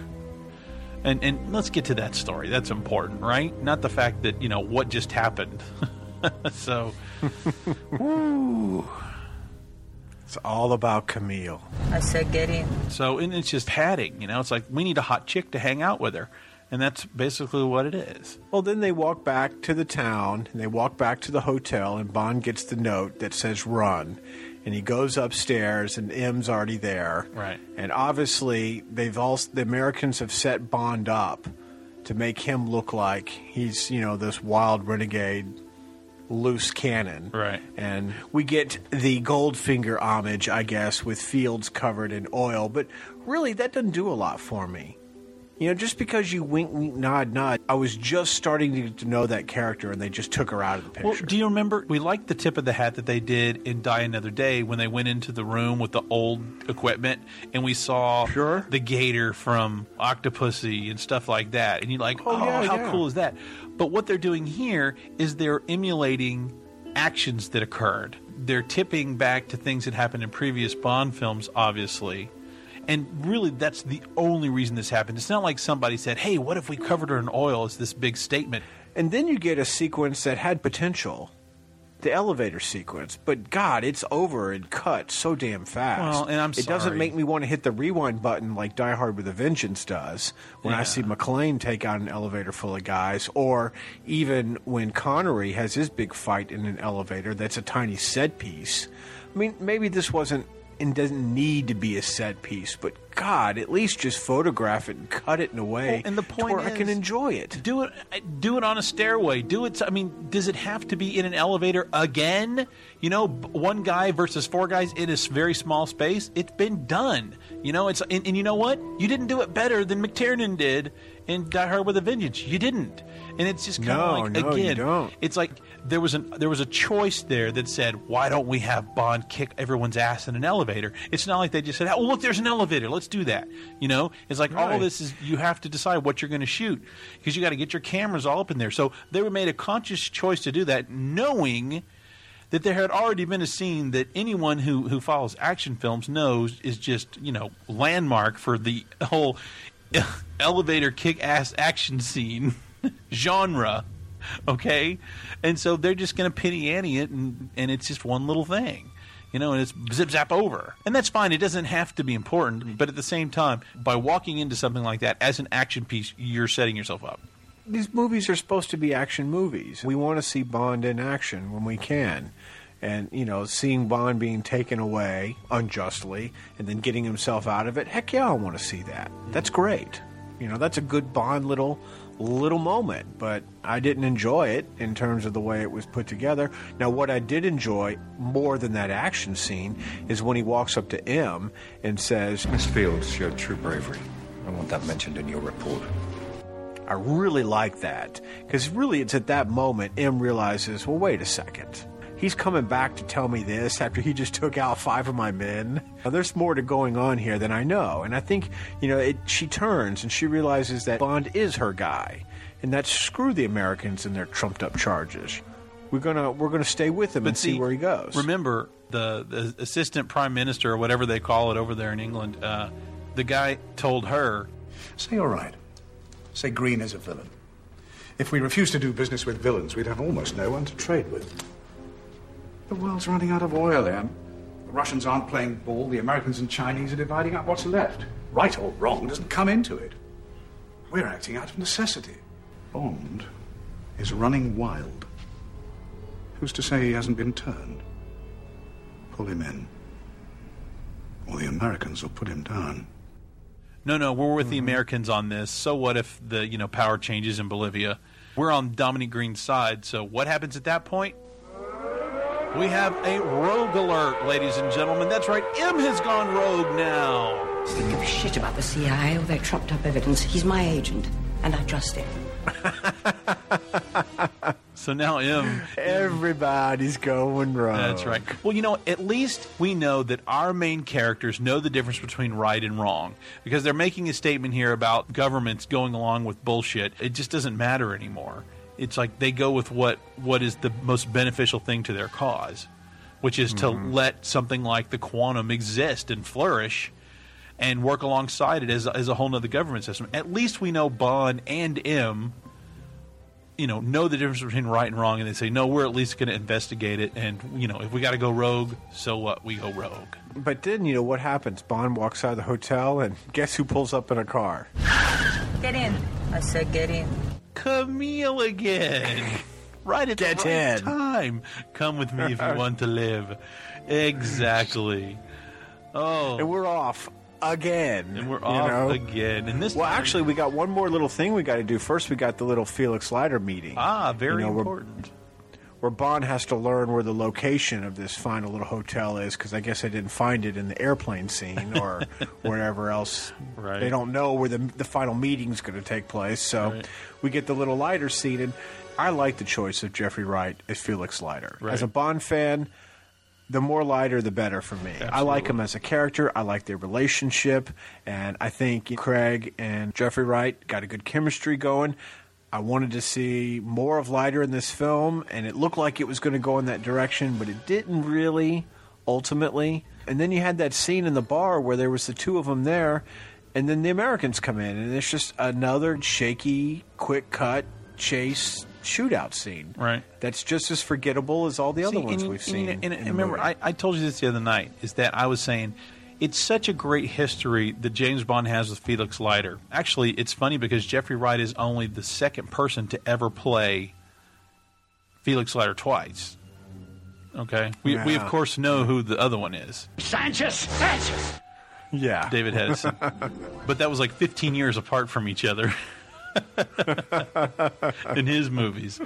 So at least we get the same cast of characters. No, I like him a lot. I think Jeffrey Wright nailed it. I think he's perfect. I want to see them working together more. I was saying, wouldn't it have been cool if the agents were coming down on Bond, and to somehow save him, they had to get kind of into a fake fight and make it look real. Right, right. And in the end, he's got to let himself get his ass kicked or something so that James can get away. Mm-hmm. And it's like, some kind of thing that would go to that extent or something, to where he's helping him in a more direct way than just that. Maybe that's not practical, but something that would show even, their relationship even stronger. Now, again, this is still, they don't know each other that well at this point, if you consider. Yeah, it is only coming a couple of days off from their last encounter. Right, but at the very least, we have that history, and we know that they, as the authors of the film, should know that everyone knows that history, and that they need to do some more bonding to get to that position to where that they are very good friends. Yeah, I think this film had a good opportunity to sort of give us some of the seeds that really established this famous friendship. But they blew it. They didn't have it. And I think the reoccurring theme of this entire discussion is they didn't have it, i.e. the script. Right. This is something that they cobbled together. I think Paul Haggis turned it in the day before the writer's strike, so they couldn't work on it for X amount of time during production, and it shows. Right. What astonishes me is that it just seems like the Bond factory, like a TV show, ought to have a stable of about 4 writers always writing Bond scripts. Right. Like always. I mean, they should have at least 3 completed Bond scripts on the shelf at any given time that they can pluck either scenes or ideas out of. They should have a whole list of titles that could be potential titles for the next series of films. It just seems like they're George Lucasing this thing one film at a time and just making it up as they go along. And I would have thought that after the success of Casino Royale, they would have really mapped something out and planned it out a little bit better. But it just felt like that it caught them off guard, and maybe a year after Casino Royale, it's like, well, shit, we need to be in production on the next one like tomorrow. Right. So we better put something together fast. If there's that much money involved, you would think that it would be a machine of production, that these guys, would instantly say, all right, we got to start planning the next and working toward the next. But at the same time, I just, I don't know. it needed to be developed more. You're right. So now we go out to the desert hotel, the hydrogen hotel. The hydrogen hotel with the fuel cells that blow up on impact. Boy, that looks good on film, doesn't it? Looks good on film, but is a bucket full of dumb, man. I am telling you, this hotel out in the middle of nowhere, which we never really understand why it's there, who it's there for, why there's no people in it. It's just there. You know, maybe, I mean, all I can figure is it was a hotel that they decided was going to be some great getaway for somebody, and then it didn't work. They barely talked about the science of it, because apparently there's a science fiction element to it. Well, it's where astronomers go to look up at the stars. It's a space observatory on the Chilean coast, in the north of Chile. The air is pure. There are stars from horizon to horizon. And then they have this extraordinary hotel, which is for the astronomers to stay in. It's beautifully designed because it sort of melts into the landscape. It's pure Bond. Okay, well, that's fine. But why has it got to be run on fuel cells? You know, to where, I mean, really, the thing goes completely haywire when Bond decides, you know, it cracks me up that, you know, Bond is always so stealthy, right? And I can only figure that he blew in the front door of this place, guns blazing, jumping on that car so he could cause a diversion so that Camille could come in the back and kill El General, right? I mean, because why else would he not stealth in there himself? I mean, there's nobody around. He could stealth in there so easily, but at the same time, he just blows right in the front door, hollering and screaming and blowing. You know, he has already been in the company of Dominic Green, yet now he's hell-bent on putting a bullet in him, full throttle running at him, right? Did he discover something new at that very moment that made him go Martin Riggs and ape shit? No. Well, that's what the whole point of that last action scene is what? Just to kind of go in there guns blazing. Ultimately, he is after information. But the point of this whole scene does not seem to indicate that when he's just going in there in such a destructive force. Like you said, a stealth Bond would have gone in there and plucked him out, and nobody would have noticed. Right, that's what I'm saying. But he was so wrapped up in Camille's story of revenge. I mean, he's that invested in it. I mean, he doesn't even get to nail her in the end, you know? He gets nothing out of the deal other than he was nice and let her complete her revenge arc. I'm afraid this same Bond from Casino Royale would have given her the boot. Sorry, lady, get out. Connery would have given her the boot a long time ago. You know, man talk. Sorry, get out. You've got no place here, lady. Well, and then, you know, we have to get the Camille gets beat up scene before she gets her revenge. And by this time, it's really getting tired. And it's just another fight scene between Bond and the villain. And stuff is blowing up, and there's fireballs, and there's glass. And it seems so ridiculous. I mean, I swear to God, that Jeep backs into those fuel cells, and that whole place erupts. I mean, there's no way this place could ever be any kind of a safe hotel. I mean, it's like, come on, be practical at least. No health or safety inspectors in the whole world would come to this place and say, oh, yeah, no problem. There's these hydrogen canisters or whatever all over the place. If anything, there would be concrete pillars or pylons in the way that would prevent anything from a car specifically from driving into Was this a hotel area. that was being built and it just still wasn't safe yet? I mean, it wasn't finished? If that's the case, they didn't imply that. You know, they certainly. We're thinking way too much. They don't want us to think this much. It's I know. Just boom, boom, boom. But the only thing we got was at the very beginning where that one guy says, "Oh no, it's what's that sound?" And he's like, "What's that sound?" Oh, it's the fuel cells coming on. This whole place is run by them. That's all we get. See, this is why the Bond movies get the reputation for just being dumb and silly and unrealistic. You know, this harkens back to some of the more sillier Roger Moore stuff that you just kind of rolled your eyes at. Absolutely. When the Bond films teetered off from what they started out being, but not Casino Royale. And again, it just seems like the rule book was thrown out for this movie, and they just thought they would wing it. We get this big old thing. There's fire everywhere. Bond is cuddling Camille. Did you think he was really going to shoot her for a moment? Camille? Yeah, I wondered. When she was saying, not like this, and it's like, how are we going to get out of this? And they're all trapped. And then at the last second, that little piece off the wall falls. He sees the tank, loads it up, blows the hole, and they get out. Right. You know? Yeah, I thought for a second he was just going to mercy kill her, and I'm like, whoa, that's very out of character. It was an interesting moment there, and then we get Bond going after Dominic Green, and I guess to complete the Fields oil gag. Yes, he gets the information he wants out of Green, we're told. And he throws Green that little thing of oil and says, Here. I bet you make it 20 miles before you consider drinking that. It's a pretty damn cold way to kill somebody, I think. So I was cool with it. I thought it was kind of fun. But ultimately we find out that someone shot him anyways. Right. Why was that necessary? I didn't believe it. I didn't really think that Dominic Green would watch that truck, drive away, and then he'd pick up that oil, stick it in his back pocket, and start walking 20 miles. He'd be like... It's like, well, I've got this to drink when I'm ready for it. I just think he'd have left it behind and started walking. Said, I can't drink that. It'll kill me. I'm not going to take that. Exactly. So, I don't know. Whatever. Then, Bond does what we don't expect, or what we do expect, is he goes and finds the person that was setting up Vesper. Right. And that was good, because that was the closure we were looking for. The whole movie was supposed to build toward that. He went through all this shit just to get to that point, and that's fine. Man, you could have tagged that at the end of Casino Royale and skipped the entire film. You know what I mean? Because he comes back out, and he gets his closure that he's looking for, and says, Bond, I need you back. I never left. And then what does the film do? It throws us to the gun barrel.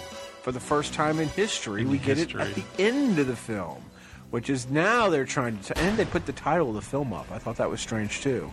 They do the gun barrel, and then it says Quantum of Solace on screen. So what does that mean? Never done that in 22 films. So what does that mean? That now this tale is over, and he's Bond for sure. See, God, that's called the stretch. This entire movie didn't need to happen. It's just a movie for the sake of making a movie. Ultimately, is what this is. It's like a 0.5 segment. It's not even doesn't even feel like a full movie. Yeah, exactly. Yet we've given it more than the 0.5 segment. We've given it way more time than it deserves. But God, it's just empty, hollow. The hard thing is that we have to compare it to Casino Royale because it is a direct sequel. It is going even as far as to telling us that this could be one film if you'd made one quick little splice because it's that quick of a time. And yet it's so far off base from what Casino Royale is that it's hard to let it live on its own. I mean, could you really walk into that movie having not seen Casino Royale? I mean, maybe. I would feel sorry for you. Would you even like Bond as a character without the weight of Casino Royale? He would be meaningless to anyone. He's a guy that runs from here to here to there to there. You would have none of the weight of Vesper, so you wouldn't know why he's running around, why he cares. I mean, it's completely dependent on Casino Royale. And it's the first Bond film that's like that, because all the others are not dependent on the installment in front of it or behind it. Right, it's the next mission, and we need to get there on the next one. If you want to talk the next one, we must get to that. And we need, if we don't see Q, give us Money Penny. Don't forgo the history completely. I totally don't mind, that everything is rebooted, that we have Daniel Craig, but if you're willing to show us those absurd computers like you are, then you're willing to step into the history a little bit and say, okay, we can open up some kind of gadgetry. It doesn't have to be an invisible car, stupid. But it's like warm things up, start getting that way, because you can't do License to Kill again. Sanchez! You can't, because at that point we're gonna be bored. No, I think they're in a critical position right now for me as a Bond fan. I mean, if they just want to go on to the audience-pleasing methods that they used in Quantum of Solace, and I know this movie made money. It's not a question that it wasn't successful. 570 I even million, read good reviews on it. 570 million worldwide. In our box office comparison that we've done with the other ones, if you look at worldwide adjusted, places Quantum of Solace at number 9 of all time. One film below Diamonds Are Forever and one above From Russia with Love. So they pulled it off. I mean, they pulled a quick one, it. and they got away with it. I mean, for the rush job, that we're not sure, the writer's strike, we got to rush this thing in, we have 5 weeks to edit, blah, blah, blah, blah, blah. They got away with it at the end of the day. They did not make a memorable Bond film, I don't think. I think it's one that, while it's watchable, it's just so generic and unmemorable, it ranks really low for me in the overall series. I'd rather rewatch a lot of the other lesser ones. Let's just say that I rewatched it for the sake of recording this episode. And that was my driving force, really. They're in Spy Who Loved Me mode now. They literally are Goldfinger mode. They have to kick off one of the best Bond movies ever, right? I think, for the next installment, if you ask me. They can do it. I saw them do it with Casino Royale, so it's not like a peak they can't reach. We were satisfied with the origin tale from Casino Royale. They decided to extend that, okay? The extended edit, which adds a whole nother film, right? So, really, you're almost rebooting again and saying, okay, everything is new now. He's at MI6. There's a new mission. We can't go back to Uncle Ben again. We can't do it. It's time to do Moneypenny, and he doesn't have to throw the hat on the hat rack. But yeah, I'd like to see Moneypenny introduced. I would like to see Q introduced. I would like to see more of Felix Leiter and that kind of development. I thought it would be interesting if you could somehow, and if you wanted to borrow some strings from Ian Fleming, and still kind of draw some nuggets out of the stories, you still could. I mean, there's still Bond in New York would make a good setting. Mm-hmm. And if he could hook up with Felix Leiter and maybe some female agents in New York, I think it would be very interesting to show the dichotomy of the difference between a female agent and a male agent. And I'd like it if Leiter had only female agents on his staff. Because he says male agents aren't effective anymore, James. It's only the females that can really get in there, and really be effective. And so I think that'd be an interesting kind of angle to play in somewhat. Remember the last time that James Bond was in New York? The honky's coming. Live and let die. Hey, honky. Yeah. Oh. Hildebrandt Rarity is about that fishing boat looking for that rare fish. So I guess you could kind of work that in maybe as a plot point. Bond catches the fish that the villain really wants, maybe, if you really wanted to kind of tie in some of all that. But that's a tough thing. I mean, they've really combed through as much Fleming as they could. You almost have to write a new adventure. Casino Royale had a huge crutch by having the Ian Fleming story. Right. To fall back on. Right. But we don't have those anymore now. And now we're being asked to write Bond 23. And that's a tough assignment after the 22, well, the 21 before him. It shouldn't be tough after Quantum of Solace, honestly. Right. I think they're going to have to go big, and I want to walk away with one or two of the most memorable Bond action sequences that I've seen. Well, they certainly have a willing participant in Daniel Craig. I mean, Guy, did you hear how much he got beat up for this movie? I mean, he even lost a tip of a finger and all this kind of stuff. I just said, well, this is the way I'm going to do it. I have to do it like this. I have to react to what this man is going through because I find that interesting. And that's because that's where I come from. That's the type of movies I enjoy. I'm going to apply that method. But there was no sort of deep sort of character analysis.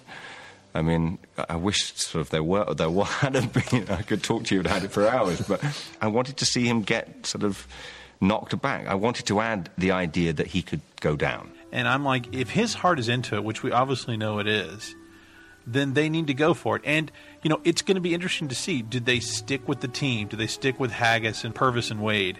I mean, how many films have those guys done now? Some Brosnan, didn't Purvis and Wade have been on, I think, since World Is Not Enough, Die Another Day, Casino Royale, at least 4 films. Right. Well, we know they're capable. Yeah. We know they're capable, and they've done a good job on some of the stuff. So, yeah. But maybe it's time to get some new blood. Maybe after writing 4 Bond films, maybe it's time to get some people that haven't written one before in there. Maybe. Because when you don't have the Fleming to fall back on, you're going to need some new ideas, some new energy, some new thoughts.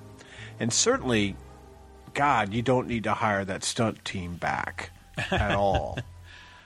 Well, I mean, we'll see. you need to really think. You need to hire some stuntmen that really want to push the boundaries. Because I think of just some of the amazing stunt work that's been done in the Hong Kong films, both in karate and in gunplay and whatnot. But you never used this crappy shaky-cam, quick-cut filmmaking techniques. No, that's a showcase cultural. a lot of that kind of see, stuff. I think that's a cultural times twist that we're in. You know what I mean? I can see that just dissolving after a while. I think everyone's getting a little tired of it. I don't know why these directors are in love with it. It's like if Bourne Identity didn't have that kind of stuff. It wasn't until it moved to Paul Greengrass. And if Paul Greengrass does it really well, doesn't mean that you can do it really well. You know what I mean? Yeah, that's the problem. It worked They great. don't have his artistry. Paul Greengrass is more than just a director. He's also an editor. He understands editing concepts. So he knows with the angles that he's getting, he's thinking of those kind of things, and they're pulled off in his films. Not in this one. To me, I really pin a lot of this on him. Now, obviously, the Broccoli's and, I mean, Barbara and Wilson they let a lot of this loose, but it's almost like they said, we want to bring you, this director, in. Now, I know that Forster was a friend of Craig's and that Craig had suggested him. I know that they had offered it actually to Paul Haggis first, and then they'd also offered it to Roger Mitchell, who had done, Changing Lanes, Venus, that he did. Yeah, it wasn't like within their choices of directors. And I don't think Mark Forster was someone you would look at and go, yeah, that's the guy. He would not be the first German name I would pick. And the name that I would pick, I think that you would be quite pleased with, would have been Tom Tickler. Oh. That guy could make a hell of a damn good James Bond movie. I think he can make a James Bond movie. You know who else could do a James Bond movie? Was the guy who did B-13. Oh, Pierre Morel would be fantastic. I mean, he's got completely the right filmmaking sensibilities for Bond. Really, wasn't Taken kind of like a Bond rogue picture in a way? You know, it could have easily been a Bond rogue movie. He's just this assassin out to take people. Really, it could fit into that mold perfectly. But if you had had him on this, it would have been more like Taken and a lot less like what we got.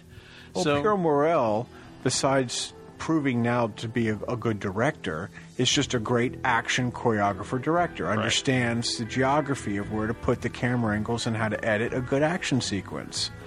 And now I'd heard this rumor that they're talking Danny Boyle for the next one. And I love Danny Boyle. I think Danny Boyle is a fantastic director. And I think he can direct action well, too. He's done a lot of the shaky stuff before. But a good choice? Yeah, maybe. I don't know. He could definitely handle the actors. I think he's got some action chops, obviously. I wouldn't hate that choice. But at the same time, again, it's not like I think bam, bam, instant, recognition with action and all that. So, well, it's really going to depend on who their second unit director is, too, for that action. Much on how they hired Dan Bradley. Arthur Wooster used to shoot most of the old Bond action anyway, those sequences. What they're thinking is they want to make sure they get a good director for all the other elements, or that the actors have a good director to guide them along the way. That's where I think you get thinking like a Michael Apted, in that kind of way, or Mark Forster. I mean, some of the Wild Horses were like Lee Tamahori, and I guess Roger Spottiswoode had just kind of proved himself enough of a craftsman. But I thought he was an odd choice when they picked him to do Tomorrow Never Dies. It's really strange, this ring around the rosy of directors for the Bond movies. This lack of consistency that they've chosen to do is unique in the history of the series, because there was something comforting about the consistency of the flow of Bonds from, say, For Your Eyes Only, Octopussy, View to a Kill, Living Daylights, and License to Kill. Although I will say that John Glenn stepped up, made a better film out of Living Daylights than he did A View to a Kill. Sure. So, yeah, and that they didn't dump him after View to a Kill was pretty amazing, and the films are just vastly different and of quality, and it's just again, it's that curse that we introducing a new Bond thing. It's like great introduction. I think it's all bad follow-up. It's the material too. You give John Glenn decent material, he made good Bond movies. You give him a script like License to Kill, Sanchez! He still has to put the truck on two wheels, right? And the missile has to miss it. I mean, I don't know if Mark Forster could have staged that scene any better. Yeah. You know, I'd be curious to how Martin Campbell would have convinced me that was a good scene. He might have done it though. I wouldn't put it past Campbell of figuring out the way to make it work. But no, I mean, right now they need a permanent Martin Campbell on their staff is what they need. Well, and you know, it's interesting because we really don't have that much time. I mean, we're looking at 2011 for the next one. So they're going to have to be making some decisions right away, I think. The next installment is too important to just rush it off the assembly line. I think it needs to be one of the biggest and best Bonds, and the potential is there. I know Craig has signed on at least for 2 more films. Right. Again, they need to get a whole staff of writers writing screenplays and getting all these different ideas. I can't believe there's not 2 or 3 great Bond scripts just sitting around waiting to be made. That would be a worthy investment on their end. I mean, there's got to be a bunch of writers out there that would love to take a crack at writing a Bond movie. They've got some pretty strict rules on there, and it is a British-born thing. But they went to a German with Mark Forster, so I think all those rules are out. At the very least. What's Lee Tamahori? I think he's from New Zealand, which is British Commonwealth, so you know, it's still in the kingdom, if you will. Right. So you know, and I don't mind that. Just, you know, get the right guy on there. It's so hard because who could have figured when GoldenEye hit that Martin Campbell would be the man? And we talked about that as well in the previous show. Was, you know, how do you pick Martin Campbell? But he's certainly, boy. And you know what? I love it when a guy steps up and I'm got my arms crossed and going, "You're directing the Bond. You better show me." Right. And they show me, and they deliver. And I don't question why he's the best Bond director right now. Right. Because he is. Well, Mark Forster certainly has a slate of good films behind him, and so maybe they just went on the same kind of auspices that they did with Martin Campbell and just said, well, this guy's got great films. It would be a perfect choice for him to do a Bond movie. But then, you know, it just didn't work out this time. So I don't know. All right, we got to wrap this up. This is ridiculous. The thing that's funny is that obviously we had to make this a little special because it's not going to fit right into our other Bond series, and we needed to make it a little bit of a longer show. Of course, we do everything a lot longer than it should be, you know, an hour extra, if you will, the extended. Well, when the next Bond film comes out, we can adjust the show to where it's more in line. Exactly. to the other ones. And we can make it shorter to fit into the thing and continue the Bond series. But, you know, at least right now you have the long version of our take on Quantum of Solace. And that now, let's pull it back for a second and look at everything. Now, how would you drop this thing in? And we don't have to go through every category like we did before, but I know that I would definitely put this one in the bottom half of Bond films. I mean, I could even say bottom 5. Yeah, I mean, it's in terms of disappointment. It's certainly I've walked out of Bond movies disappointed, but I was thinking back to those Brosnan movies that at least had a lot of elements in it that I still liked. Right. I mean, I didn't think Tomorrow Never Dies was fantastic, but it's got a couple of great little set pieces on it that I can still take away from it. The opening set piece, the car chase. There's still some moments in there that are good. Which one did he drive around in the tank in? Was that GoldenEye? That was GoldenEye. Okay, well, I like GoldenEye. But I mean, yeah, moments like that, it's like things that you remember. There really is nothing to take away from this film. I don't take anything out of Quantum at all. Nothing. There's no set piece that you can It's like walk if I away. wanted to take one scene out of this to show in a Bond retrospective of some of the best action scenes in Bond, what scene am I going to take out of Quantum of Solace? Right. Well, even poignant scenes like the shower scene in Casino Royale, or like I said, the torture scene in Casino Royale. There's nothing here that you can pull away and say this is a special Bond moment. There's nothing. And that's what hurts, is that just like give us at least one shining moment. Yet they still sank $200 million into this. IMDb even suggests that it could be as high as $225. I mean, my God, they were just burning money. I mean, they make skyscrapers for less than that. And then here's this movie that, even for old James Bond fans like us, it's going to be like, oh, God, unless that's in a pack, how am I going to buy that? It's like, I want to have all the Bonds, but you're telling me I need to go buy that and add it to my shelf? Ugh. And right now, I would like to draw up a fundraiser of let's earn enough money to pay Stuart Baird to re-edit the movie. I don't know what his salary is, if it's, $500,000, $800,000, whatever he charges to edit a movie. But I'd be happy. Just take him into the edit bay, give him all the raw footage, and just give me a Quantum of Solace re-edit. Because then I think maybe I could have a film that might be watchable, and all the other lameness of the movie might not be as bad if I could at least sit back and enjoy some of the sequences. But I can't even do that on top of the lame plot. The Opera House story was the only thing that presented itself as a moment that we might be able to take away, and then it got bungled. Yeah, I agree. They could have wrote in a better car chase. They just didn't have anything to do, anything exciting in that car chase. Yeah. That should have been.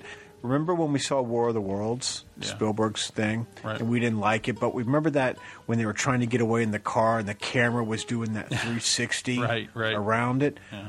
I remember that. That was cool because that was kind of innovative. Imagine if that opening car chase was all like one long take. Yep. They used the CGI, camera that just kind of moved around to where you were constantly as a voyeur in some ways, or they somehow used technology in a way that was innovative that you hadn't seen before. 'Cause that's, again, I think that's the heart and history of what the Bond movies. It was the barometer everybody aimed for, in the industry, and now Bond has just like given up. It seems to me. Well, and it's sad considering the promise that we saw in Casino Royale and how much we love Daniel Craig in this role. It's like, don't let us fall back. I want to see him succeed as Bond. I want him, and that's the problem, is that we don't want to get back into another Pierce Brosnan cycle here where you make one great film and the rest are garbage when you have someone who is so fantastic for the role. I mean, that's something we agreed on as well, is that we always liked Brosnan, but it's just the material never met what he brought to the thing, at least, in everything except for GoldenEye. And so, God, let's please not go down that route again, because if we have another shitty after this, that's going to be hard not to worry about. It's like, oh, God, we're going to go down this road again? Oh, I hope not. So anyways, we've beat it down to we beat the dog again. Have we found our Quantum of Solace? Not on this film. We were so beaming and excited and joyous when it came to Casino Royale. Here we are with our head hanging low. I went to the midnight show. I mean, I was ready for this Bond film, just like I was ready for Indiana Jones. And I'll be damned if I am not just a target in an alley to get mugged for these films. Right. Indy comes at me, puts the shiv right in me. Bond follows right after. Turns the shiv. Yeah. These franchises that I used to count on delivering can't even do it anymore. I was just so ready to fall in love with Bond all over again. And I didn't have a desire to go out and see the film again in the theater. I only saw it once.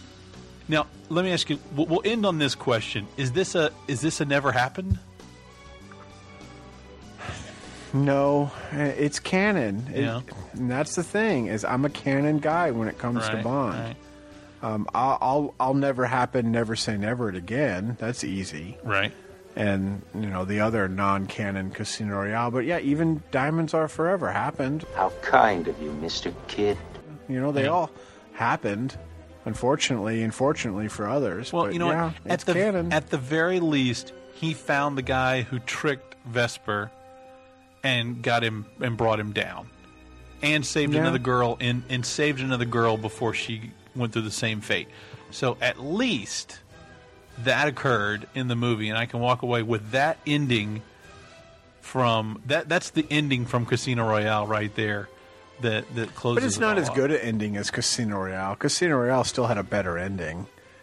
I mean, come on, coming up, shooting White and walking up to him, giving the name. There's no doubt. Oh, but they nailed it. They just nailed it. Oh, that was the best. But in such a way that I think they probably shouldn't have done the sequel idea. It was so contained. Maybe it was time just to open up with the new gun barrel and let's go off on another adventure that's not this story. But we can't do that now. That's revisionist. This is what happened.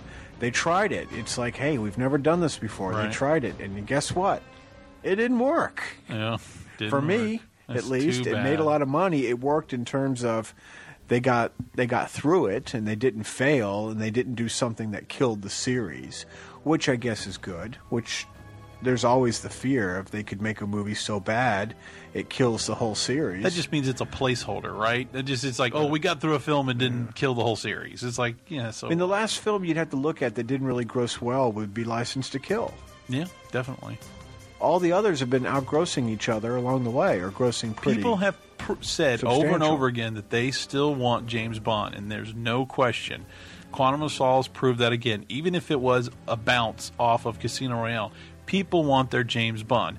So it will continue. We just have to hope that people like us can get what we got, something in the same ballpark of Casino Royale. I didn't expect that it would be that good, but at the very least, something. So I don't know. That's it. It's done. You're right. It's canon. We have to accept it, and we're on Hollywood Saloon, back in the world of James Bond. This man and I have some unfinished business. Bond, I need you back. I never left. From Russia Bond. With love. James Bond. Goldfinger.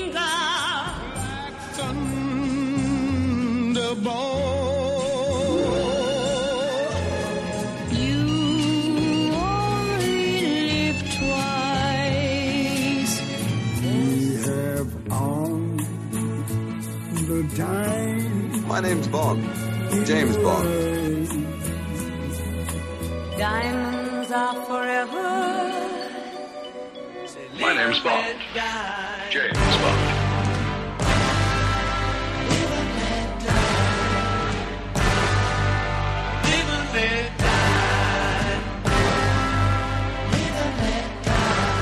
The man with the golden gun. The spy who loved me like the moonraker goes. For your eyes only. We're an all-time high with a view to a kill. Bond. James Bond. Name's Bond. James Bond.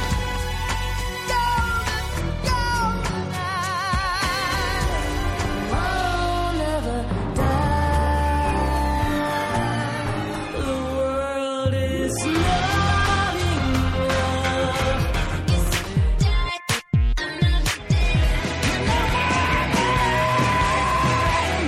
Another way to die.